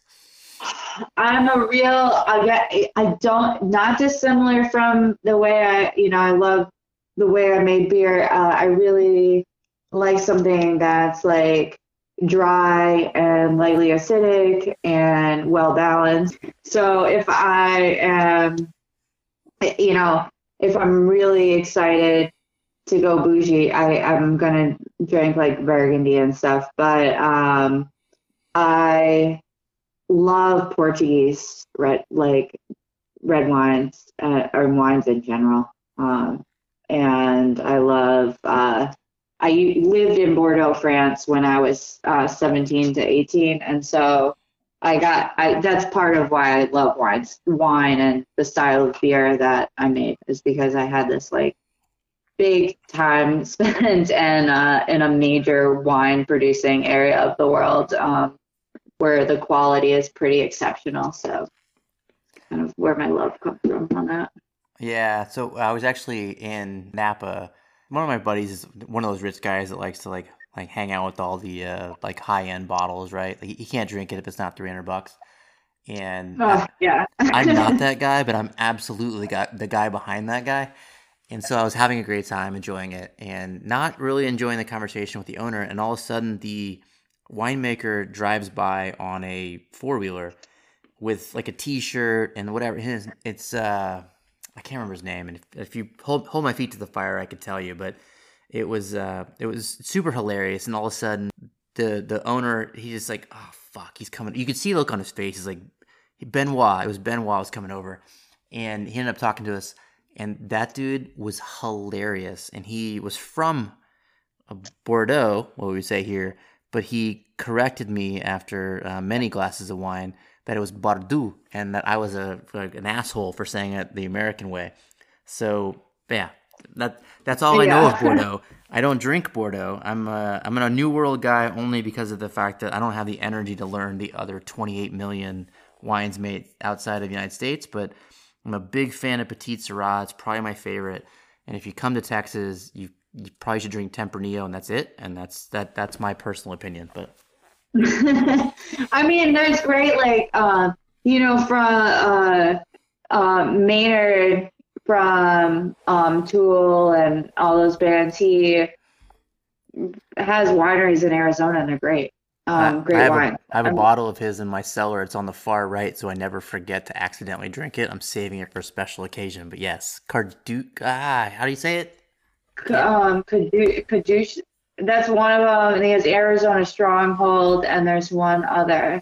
Yeah, I used to carry their wine in my restaurant. And then once I did go to a tasting where he was at in New York City, and I was like, I couldn't bring myself to fangirl at all. I was like, really, like, so nice that you're here. Thank you so much. I love your wine. And then moved along. And then inside I was like, can I kiss you? That's how I felt. That's awesome. I do have a couple of bottles in my cellar that are kind of expensive and whatever, but that's the one that I refuse to drink on a whim. It has to be the right moment with the right people, and it's just sitting there waiting for that. But yeah. No, it's good. It's really good wine. It's worth it. Yeah. Really? All right. Well, I'm excited to try it. So I said before the break that we were going to talk about your tasting room, and I think you had mentioned that didn't have the space and the whatever. So let me give you a reason why this is one of those topics for me is that I, after opening, did the math. And in Texas, I guess a little more backstory. In 2011, when we opened, or 2012 when we were building, it was illegal for us to sell beer across the counter as a production brewery. So nobody built a actual bar. You know what I mean? We didn't build it with the intention of people hanging out and cheers, right? So years later, we tried to sort of retrofit it, and it didn't work. It was too late. There wasn't space. I couldn't make it work. So I did the math, and I was like, okay, revenue per seat per hour. How do we make a profit? And I realized that we were fucked. There's no way to do it. So your tasting room was kind of intimate. You didn't have draft, remember, right? And so tell me about it. Like, how did that work? And were there any regrets? Yes and no. It did work well. It's still there. And we're actually opening it soon as something else, but it was really nice and cute inside. And the problem is that we were on a septic. We couldn't have public bathrooms. We couldn't be open like a bar. Was that a county issue? We could put in a water treatment plant, on the farm, except that because again we have like a stream about 200 feet into the property. So like most of the farm is, it's like our street side of the farm is like, 2 acres where all the buildings and everything are that happen, and then the rest of the property was the farm, and it was like really clearly separated by the stream. We couldn't put in a water treatment plant because of a stream, and that like it had to be like 500 feet away from the well, but that's like it would have to be on a neighbor's property. Like, what a nightmare. So we were like, well, we can't have we're not going to put in a water treatment plant. So we didn't have bathrooms. Technically, obviously, we're nice people, so we let people use the bathroom, but technically we couldn't have outside people using the bathroom. Was that a county rule, or was that, like, what do you mean by you couldn't? That was a water, that was like, we had to call the state. It was like a water state law thing. Also, like, we're in this like kind of mini valley before these mountains, and it's like the water table. Apparently, I moved to the Pacific Northwest this year because the weather the water table this year has been about 2 inches below the ground. And it's like a little, I think the whole mini valley is turning back into a river, but hopefully it'll be after I'm too old to care. We couldn't do that. And so we couldn't really open as a bar, but we were like, whatever, we're in a neighborhood. We don't really want it to be like that anyways. But people really wanted to hang out, and we couldn't really do that except in nice weather in the summertime. And so that was really challenging. Yeah, I mean, like we had outside space, like on the farm, like we had like yard games and picnic tables and stuff. So when people were there, in the summertime, and the weather was nice, they would hang out. We did cheese boards and little snacks, and sometimes we would do like special food. We had cheese from this farm, like right down the street, and it was really great. But to depend on the weather solely, as everyone really knows, and especially deeply since COVID, is like a little tough. And the store wasn't set up to be a cozy, intimate hangout. It was set up to be a store, like a shop and go. It had a cool tasting, but it's like was like really, set up where you could fit a lot of people like at the bar getting flights and things like that. But it wasn't like a place that you would go on a date necessarily. It was more like you go and hang out with your friends. But if it got busy, it was like you couldn't have that many people in there really. Because we sold our farm, we sold all our frozen food and we wholesaled, and we also sold random canned goods we make from like things on the farm, just like kind of creative things. Like we sell hot cocos and things because we have campsites on the farm, and so it's like nice for people to be able to get cocoa mix. So like looking back, obviously we're about to get in a minute to the decision of why you decided to close, but how much would you have changed that tasting room? And I'll tell you, so obviously we've been through many pivots in our business, and every time we pivoted,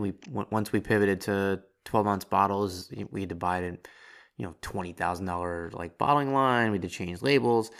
And after COVID, I realized that I needed to pivot back to the tasting room. I needed to invest. In my opinion, it was going to be $40,000. And I just wasn't willing to do it. So that's why I put the brewery up for sale. And I'm like, you know what? The next guy is probably willing to do it. Looking back, was that a pivot you think maybe you should have made if you want to keep the brewery open, to expand that tasting room or to make it somehow more of a destination? Like, I'm curious. It just, there was, the only option was that if we wanted to do something like that, we would have to buy the plot of land next door that's undeveloped and put in a parking lot that was bigger. Like we had a parking lot, but we couldn't have 100 cars parked if we wanted to have like a big event. Do you know what I mean? Yeah, to be able to generate some revenue like in a big way for that weekend or whatever. Yeah, and we did do a wedding for one of our neighbors, but there's like this, there's a septic like diagonally across from us. There's like this really old family that owns like most of the street, and they make like septic, like a cement. It's like this old cement place. And so they have this big like parking lot because they have like huge trucks going there all the time. And so they usually let people, like we're doing something, be like, oh, just like, even if the neighbor's kids having a graduation party, they're like, can we park cars here on Saturday or whatever? And they're like, yeah, that's cool.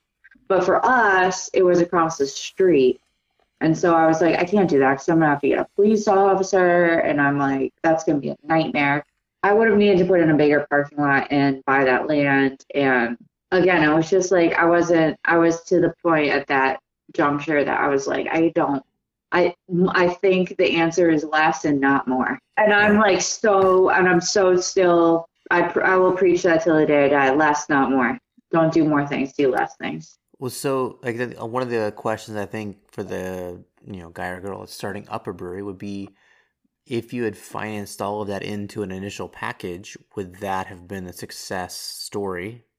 Would that have made sense at that point? I mean, it obviously it can be done. If you throw enough money at something, you can make it awesome. That's like, I think, kind of like not a question. You can always throw enough money at something to do something differently and kind of like re-hone it and bring in more aspects of the business so that you can have, if you hire the right people and have good managers in place, you can like really do like more events, which I know from catering, it's like how I was able to buy the farm was I did 30 weddings a year, and I had to go to 3 of my own family's weddings this year, and I was like, I'm off for 5 years. I've gone to more weddings than any human should ever have to in their lifetime.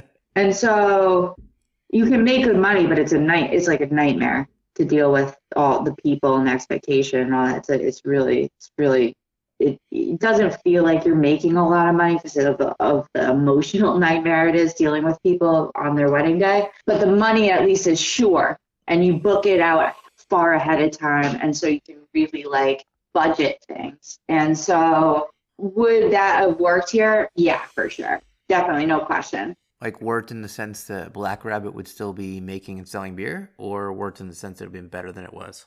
I think it would, because I think it would still be making beer. Possibly. I mean, obviously, probably not with me, but if someone else did it. I was pretty much like, when I was done with the beer, I'm pretty much like, the first time I've gone to a brewery since we closed was like a few weeks ago. It was for a fundraiser for a local skate park. I kind of got yikes. I don't want to touch it. And I mean, also, I think COVID was a whole thing. So it was kind of like, wasn't that active of a decision for a while anyway. So during COVID, meaning you didn't go to other breweries or you didn't drink beer? Let's clarify that, because that's different. I didn't drink beer. You're skipping ahead because this is a question that I actually have written down to make sure to ask every single guest that I have, but including you. So how has working in this industry affected your relationship to beer? And so for me, I have realized that I've come to this conclusion. I didn't want to, so I guess whatever you want to say, but it turns out I'm allergic to beer, and in the sense that like I can drink literally half a bottle of whiskey and I don't wake up feeling like shit. Beer, I am bloated. I'm more drunk. Obviously the calories or whatever. So I've stopped drinking beer since I sold the brewery, and I'm so much happier. And I'm gonna have one here and there, but it's different. But I'm curious what your relationship is to beer specifically, and then clearly you're drinking wine, so it's not alcohol overarchingly, but how did it affect it? No, I'm definitely pro-alcohol. I am Irish and Polish. I want to point out, so there's like a deep historical part to that in my family, but a big part of it, and I think because I really love sharing things. Like I like going out to dinner and we all get stuff when we share it on the table, or we like I hate when people order the same thing as someone. I like, why are we getting the same thing? Let's all get different stuff and we can taste it. It's so fun. And my partner, who I love deeply, is gluten-free, and our house is gluten-free. Not in that like I can't drink beer, but it's kind of like there's no one to share it with. There's no one to have that experience with of like drinking something, unique and interesting. And so we just don't ever have it at home. But like I said, I'll like drink it out. It's like I'm not against it. Although I did have some like cool things from other people that I had cellared in my basement, and I've been trying to clean out my basement and maintain some kind of order down there. And I drank that the other night, and it was pretty awesome. because I love when things are just like so aged that they're like, you're like, man, if I waited 2 more weeks, this would have started getting weird. I like when it's like right on the cusp. That's my favorite. And that was like right there because it had been down there for like 5 years, 6 years, and it was awesome. It was like someone, I hate that I can't remember exactly whose it was, but it was a cherry sour from someone, and it was so good because it had been down there so long. So I will drink it, but it's not something that like I normally consume. And it kind of is that part of it does come from the fact that I'm just like, I don't know how honestly, I'm torn between beer community, like get it together, or like just calm the hell down. Like, I don't know which one more, maybe 50-50, but it's too much of a crapshoot. It's like you buy something and try it. It's like, it's literally like 50. I mean, maybe it's less. Maybe it's 60-40 that it's going to, 40% that it's going to be chance that it's going to be good. There's so much of stuff out there that you're just like, I want it to be good. I want it to be awesome. I want to be excited about this product. And you're just like, oh, why is this even being made? So I'm just like, it's really hard with beer. Like, I don't have that issue with wine, really. I can like really kind of using knowledge of like the industry. It can be, I can just go anywhere and buy something, and it's generally going to be pretty awesome and to work for what we need it to do for whatever meal. But beer, sometimes you get it and you're like, this is just bad. It's like literally has gone bad in a can or bottle, and who knows how long it was sitting on this shelf, and they just were like, no, it's okay. So that also kind of is part of the decision. It's just like, I just don't want, I'm just sick of like spending my money and not being like really jazzed ever about what I'm drinking. So do you think that has something to do with the fact that people like you and I have a different perspective on what excites us when you put it in our glass? Or do you think that or I guess the same token, it's driven by a market that is driven by people that aren't us? I mean, yeah, it's definitely stems from a different value system on how you enjoy food and beverage and what you're thinking about when you're doing it. I go, I'm happy to you know what, this sucks, whatever. I'm like, another, it just comes from always working in food and beverage. You go, you eat 3 times a day. Who cares? You order something, you don't like it, get over it. Just like you go, I don't know, I'm going to try again in a few more hours. It's like not that big of a deal. So you might as well try something because it could be awesome. Whereas, and because you want to have something amazing, versus people that are just like, no, this is the only thing I like. I like this. Convince me otherwise. And you're like, I don't care about you. Like, why am I convincing you of anything? Come on, dude. Yeah, so I do think that is part of it. It's just that the whole concept, the like decision making process on what to eat and drink is just totally different. Yeah, I just mean that your values don't align with the average consumer. I think that's fair to say, right? Yeah, definitely. So I think that's the same issue that I have, and the things that I got excited about and the things that my bottle club got excited about weren't things that we could sell to the average consumer in downtown San Antonio. And we could sell to some, we just couldn't sell to enough. And ultimately that was a big issue for us, and we're about to find out if that's a big issue for you as well. So our longtime listeners will appreciate we have a segment called Untapped Check-ins, where I just like shit on all the untapped people and all the crap they talk and all the garbage they spout. And I'm going to be honest with you, you guys did not have bad untapped check-ins. You had a few that were just sort of stupid in the sense that they didn't get it, they didn't like it, whatever, but nobody that was uniquely terrible or that was just shitting on you to shit on you in the sense that we've seen here locally. But I know when I talked to you before, you had mentioned that there was there was definitely an issue with sort of the local market supporting you, and that you felt like there was some negativity. And I was curious, since it wasn't online, What was that like? How did that manifest itself, and what happened? It's kind of interesting. So I was honestly for a long time restaurant manager and owner and food person. The fact that we our reviews were relatively awesome was dumbfounding to me. Because I was really always ready for. I mean, at our campsites, it was like sometimes some weekends were like, what is going on with the moon? I don't even know what's happening. People would be like, there's bugs. I'm so upset. And you're like, I don't know. You're outside in the summertime. I don't know what to tell you.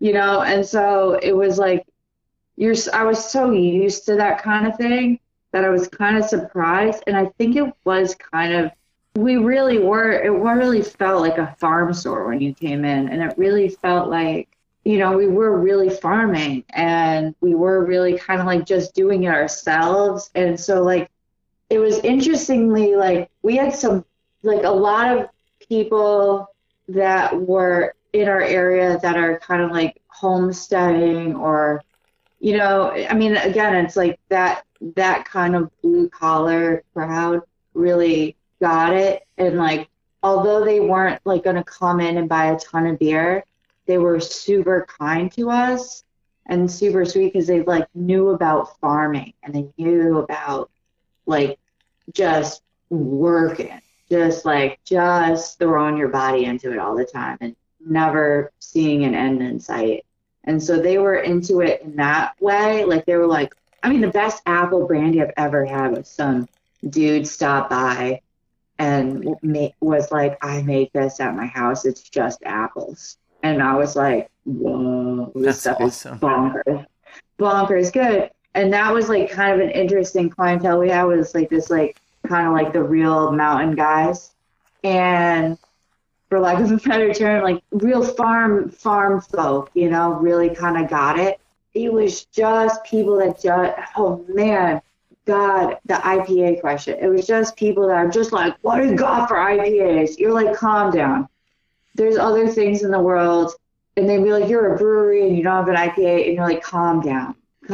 There's other things. Why don't you just try something? You're already here, just try something. People would just walk out because we didn't have IPAs. I don't really know how to explain that. It was like really bonkers because I didn't understand. We weren't just like downtown. You had to like drive to us. Yeah, where'd you go from there, right? I mean, there's a lot of breweries and wineries around us. It's like not like so far, you know what I mean? Like the major like toll highway in Massachusetts is like 12 minutes away. It's not like now we're like far away from things, but like the actual road that we're on is pretty rural. It's not near other stores or shops or anything like that. And so I feel like you drove over here, you might as well just like try something. And it was and people were just could be pretty rude about it and for other things, or just felt like they often made us feel like we were trying to be too hoity-toity to them, which was kind of the opposite because like I said, like our core people were like our farmy neighbors that were just like cool, helpful people, that were like, oh, cool, do you want to trade me for this? Oh, could I borrow this, could I borrow this implement for your tractor? And like, I'll like bring you some of my signature ribs. And you're like, yeah, sick. That's cool. Yeah, it was kind of like the middling, kind of like those core, unfortunately, the core brewer, like iconic brewery group of customers. I don't know. Was it not masculine enough? Maybe. I don't know. That sometimes is kind of how I feel is that the space and the environment, it wasn't masculine enough. It threw people off. That's like the real feeling that I have about the ultimate choice was that I'm like, I like being in really beautiful spaces. It doesn't mean that it's fancy. It just is like, I like things to be clean and organized and like thoughtful and comfortable to be in because I like to be in, if I'm going to have to be in the store all the time, I want it to feel nice. I don't want it to be loud and obnoxious or anything. I want it to feel good. So, I don't, that's like not the common thing. I know, I know like a lot of breweries have like really, cozy spaces, but for us, I don't know. It didn't work. Isn't that like more similar to how maybe the wineries in your area though? Like most of the wineries I go to, they're not like super cozy. I mean, they kind of have the same feel, in my opinion. as yours did? It was more winery. Like when people, some people did make that correlation really quickly. And they're like, oh, it's kind of like a cool winery. I could bring my wife here. We could just hang out outside. And I'm like, yeah, totally, whenever you want. Yeah, you're like, come whenever you want. I mean, often we'd like close and our neighbors would be like with their like friends that were visiting in town. We'd like close the doors, leave them outside, be like, it's fine, we'll clean up in the morning, like chill, we're going out to dinner. You know, it's like, okay, bye. Because there's just like, you know, what are they going to do? They're just going to hang out. It's fine. Yeah, and it was a part of your lifestyle. And that's one of those things that like a lot of people forget is that, in my opinion, owning a brewery today is a lifestyle business in the sense that you have to want to do that and live it and have fun with it. If you're trying to get into it to make money, you're in deep fucking shit, in my opinion. Yeah, 100. So I mean, really, any business, I think at this point, you have to, I mean, you really have to love what you're doing. I mean, even to be a doctor, it's not a good time to be it's like not nice even to be a doctor. Yeah, you make good money, but like when do you spend it? And your bills are like your college costs $1 billion, you know? You have to really love what you do no matter what it is these days, because it all is it's a little overly challenging for a variety of reasons. So yeah, I wasn't necessarily tied to beer. I'm just a maker person. And so I didn't really care what I was making as long as I was making cool things and people were buying it. And so I didn't need to be tied to the beer. Do you know what I mean? I think I've been personally trying to not say this out loud. I was going to wait till the end, but I'm going to go and put this into the recording that I'm going to send you a book, and in that package, I'm going to send you, I think, 4 beers, and I'm going to ask you politely on this podcast in public so everyone knows that you didn't send it back, to please send back 4 beers of yours. Nothing will excite me more than being able to drink your beer here at my house. Yeah, no, I think we don't have that much around, but I think we do have some stuff still. I think I do have a few things if I scrounge. Or put some food in there. I don't care. I want to have something. Oh no, I can definitely send you food. That's like not a big deal. As long as something you made comes back, I'm fine with that. If you're willing to stick around, I've got a few questions here in a minute, but I want to take a quick break. Totally. All right, we'll take a quick break.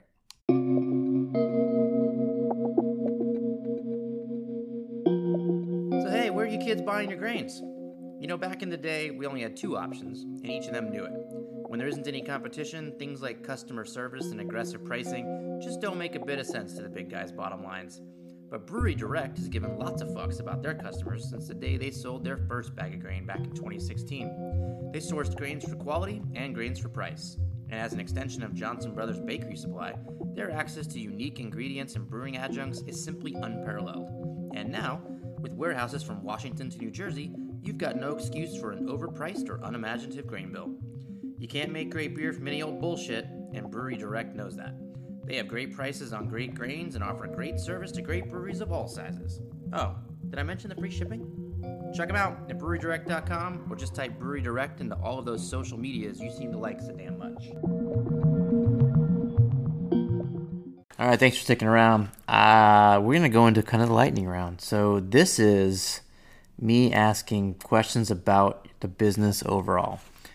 The kind of stuff I want to know, like what, at the end of the day, when you walked away, like who did you blame for the failure of the brewery part? Like, is it me? Is it you? Is it distributors? Like, what happened? Why are you not making beer anymore? I mean, I really fell out of love with it. I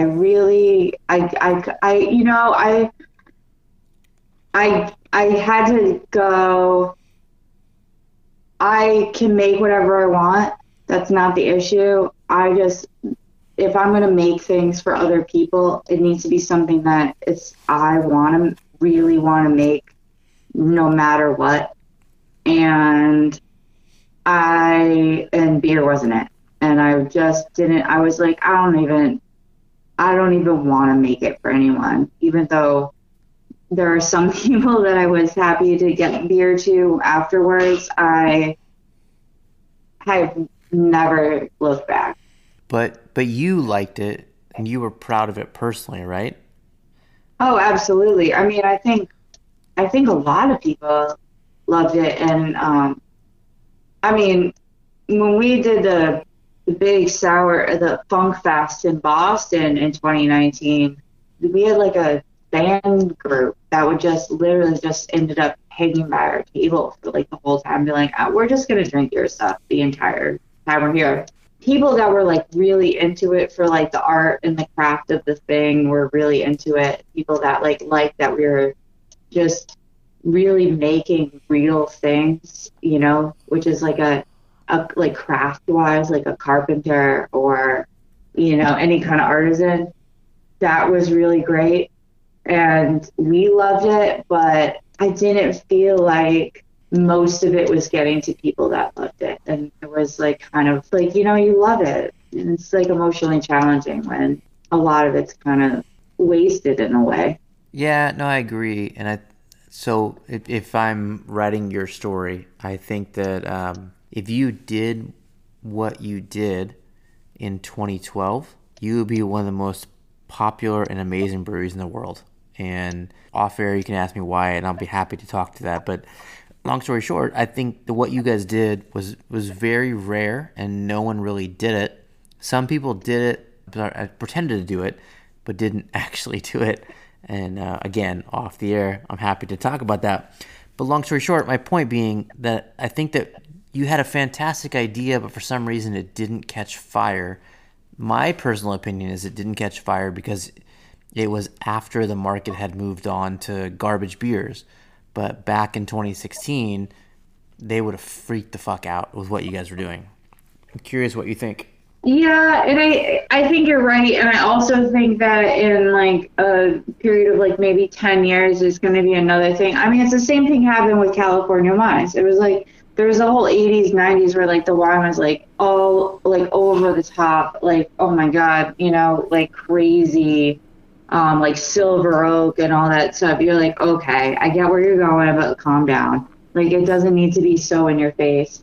And like California Cabernet got a huge bad rap. Everyone like told it as garbage because it was like so over the top. And then they like toned it down and stopped adding so much sugar to it and all that kind of stuff to get that high alcohol and kind of crafted it better. I mean, obviously there's lower priced wines, but it really kind of regenerated the industry, and I think that there's like a lot more kind of like interesting wines coming out of the area after that.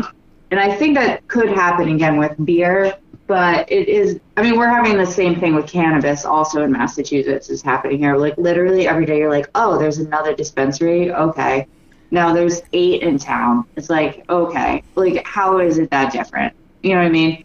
But at the same time, every town has 1,000 pizza places and 1,000, you know, like liquor stores.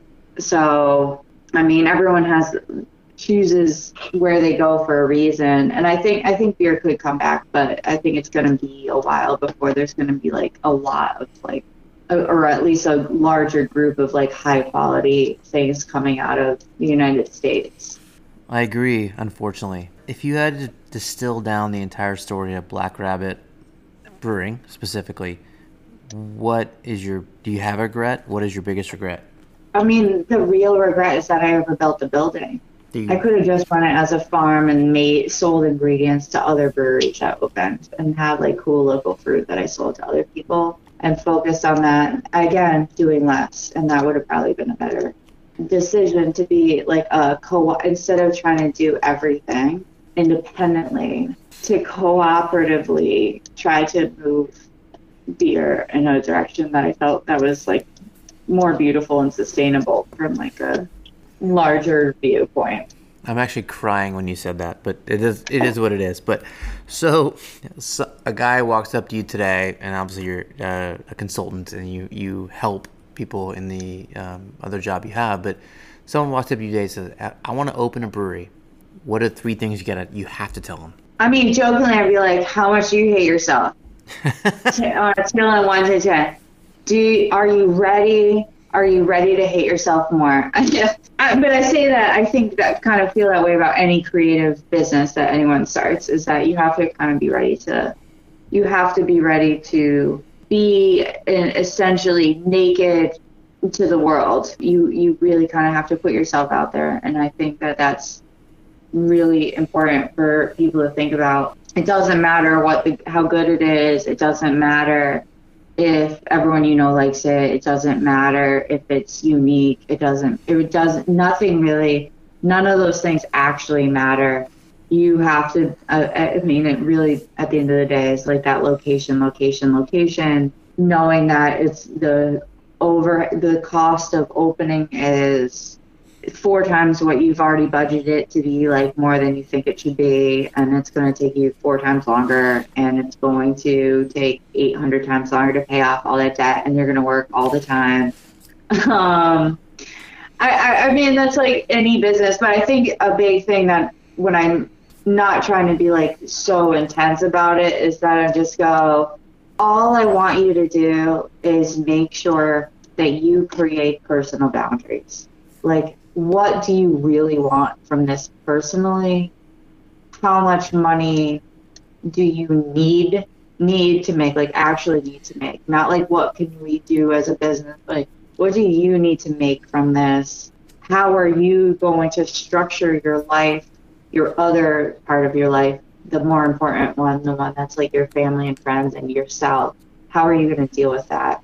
And those are honestly the things I kind of try to impart to everyone that's starting a business, especially breweries and food and beverage, is that you really you got to make it realistic for yourself, and for the people that love you and that are around you. You can't forget that they need you to be there for them. I think that's really the most important thing. Yeah, no, I agree. A tough lesson to learn, but definitely an important one. Why do you think that the model works for guys like Hill Farmstead, Jester King, Fontafora, but not you and not me? Why didn't it work for us, but it works for them? I could talk to you for 6 hours on just this, because I just like, I mean, the reason why I went into teaching is because I do like analytically think about everything that I interact with every day. So I'm like kind of categorizing different things that everyone else is doing and kind of weighing that and looking at it all the time. And I think that the biggest thing I can see between people that are successful and unsuccessful there are people that are into community, like they need it, like it's what drives them, is that they're a part of this like major community. I kind of, one of my jokes with people starting business, I'm like, well, the really only way to succeed is to have kids in the school system in a town, and then you have an in. I don't really, like, I love my community, but I'm not like someone who is always having people around me. I'm a farmer. I like to just be out in the field. I like to just hear the wind and the leaves and the plants talk to me. I don't want to like have all this. I'm not interested in having 18 people calling me on the phone or texting me. I'm like, you know what I mean? Like that's like, I'm not on the phone when I drive. I've been trying to be better with my elderly aunts and uncles. I've been trying to call them when I'm driving these days, and it's still hard for me. I think that that's a big thing, is that if you need to be someone that's like deeply, intrinsically community oriented in order to have a successful small business in whatever capacity. You need to just be, your live all be all is the friends, the people that come in, the family. And to me, that's exhausting. And I have tried to do it my whole life. I've tried it in a variety of different ways. And the only one that I find that works for me really is like the crusty old bar wench. So if I ever was doing another food business, I would only do like a dive bar, because that character is something I'm really comfortable playing, like the person that's going to take care of you when you're in a bad place, but at the end of the day, they're going to really give you the raw truth. I'm into that character, and I'm going to play into it till the day I die, but it doesn't bode well for like, I'm not going to let people be rude to others around me. I'm not going to let people talk about things that are disparaging to others. My partner and I, we've made a big decision. I mean, they've always been this way, but it was really hard for me coming up with a business background and customer service background and be like, not kind of disregard things that you see and hear in working with the public all the time, and I just can't be around that kind of thing anymore. So I wasn't going to be catering to everyone and being interested in what they were up to. I was going to be really like, I don't think that's like not something that's not nice. You know what I mean? And I don't feel bad saying that to you. You can leave my place. So, I mean, not like that happened very often, but I'm just like, you know, I've in 20 plus years in the food and beverage industry, I've seen and heard a lot of like really, really just awful things. And at some point you go, if I don't say no, who's saying no? So I got to that age where I'm feeling better about it. Well, I'm glad you got to that age. I'm 44, so maybe I haven't yet, but I'm looking forward to it. I'm just more tainted than you, I guess. On the same note, like, talk to me about like what that was like to finally make the decision to just say, you know what, I gotta get out. Like, we can't make beer anymore. Like, how'd you come to it, and like, what was the final, I guess, straw that brought the camel's back, or how do you want to word it? It was really just tied to a journey of going. I'm getting older and I'm getting wiser, and I need to start thinking about, I am like someone who always slept like 3 hours a night and just like worked all the time and was like, yeah, let's do it. And that died out during the brewery as well. My energy, I started to be like, I'm a human. Everything hurts. So that was part of it. I can't just like, you know, go all the time anymore. And I really also, I fell in love with someone who I realized that like I really enjoyed just spending time with, and I didn't want to have that be jeopardized in any way. Nothing was more important to me. It became that nothing was more important to me than my personal relationships and doing things that like I always was like excited to go in and do. And I realized that for me that was teaching and taking care of like my property and being with the people that I love and that love me back in the way that makes me feel wonderful. And so that meant a lot of life changes, and the easiest way was to kind of hit a restart button. And so when I closed the brewery, I also stopped doing my food, and I had been doing that for 6 years. I had a lot of loyal followers, friends and contacts and people that I was excited to see all the time and talk to. But I really just had to like hit stop. And I am so happy I did it. Because my life day to day is just incredible, and I get to put more energy into the things that feed me personally. But it's different for everyone. Like if your community is in the beer community, and your significant other and your brothers and sisters and cousins are all beer people, and they're all like going to be with you and doing that all the time and want to be part of this community too with you, I think that is definitely something that makes it a more enjoyable experience, and that wasn't something that I had in it. And so there wasn't like anything that was chaining me to, or anyone that was going to like come up and support me more to keep doing it. And so I just was like, I'm out. No, I get it. So at the end of the day, what would you say is the moral of the Black Rabbit story?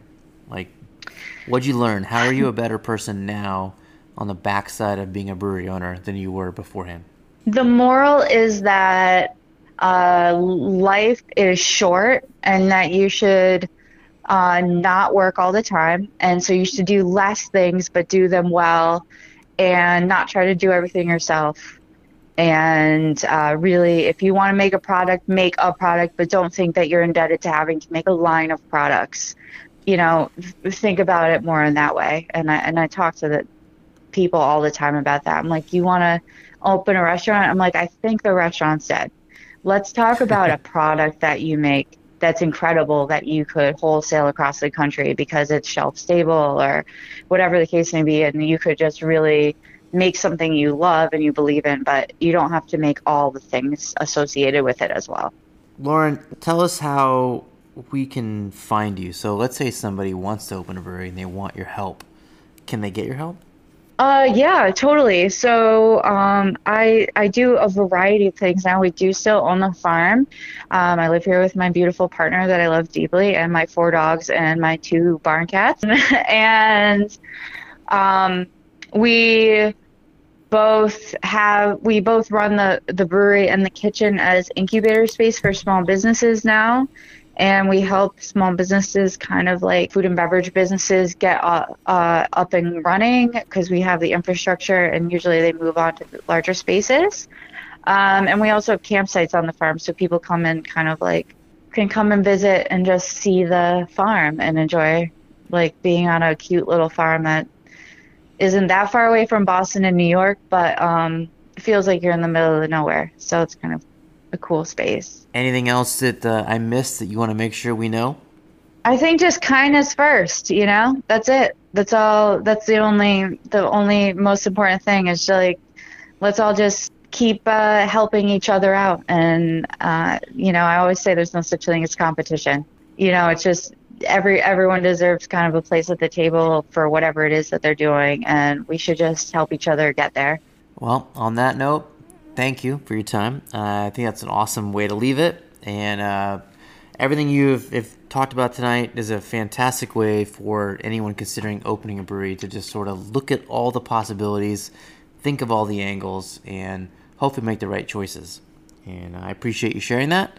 I appreciate you being willing to do it. And enjoy the rest of your wine tonight. Thank you very much. Yeah, definitely. Thank you. Hey guys, I want to thank you for sticking around. I appreciate you spending time with my guest tonight today. A couple of housekeeping things. I want to remind you that my book is available on Amazon, both on Kindle and in paperback. And you'll see probably about another month, there'll be an audiobook. So if you don't like to read and for some reason you're burdened with loving to listen to my voice, you will get more of that in that audiobook. But again, thanks for sticking around, and I look forward to the next podcast. Peace out. See you soon. Free Play Media.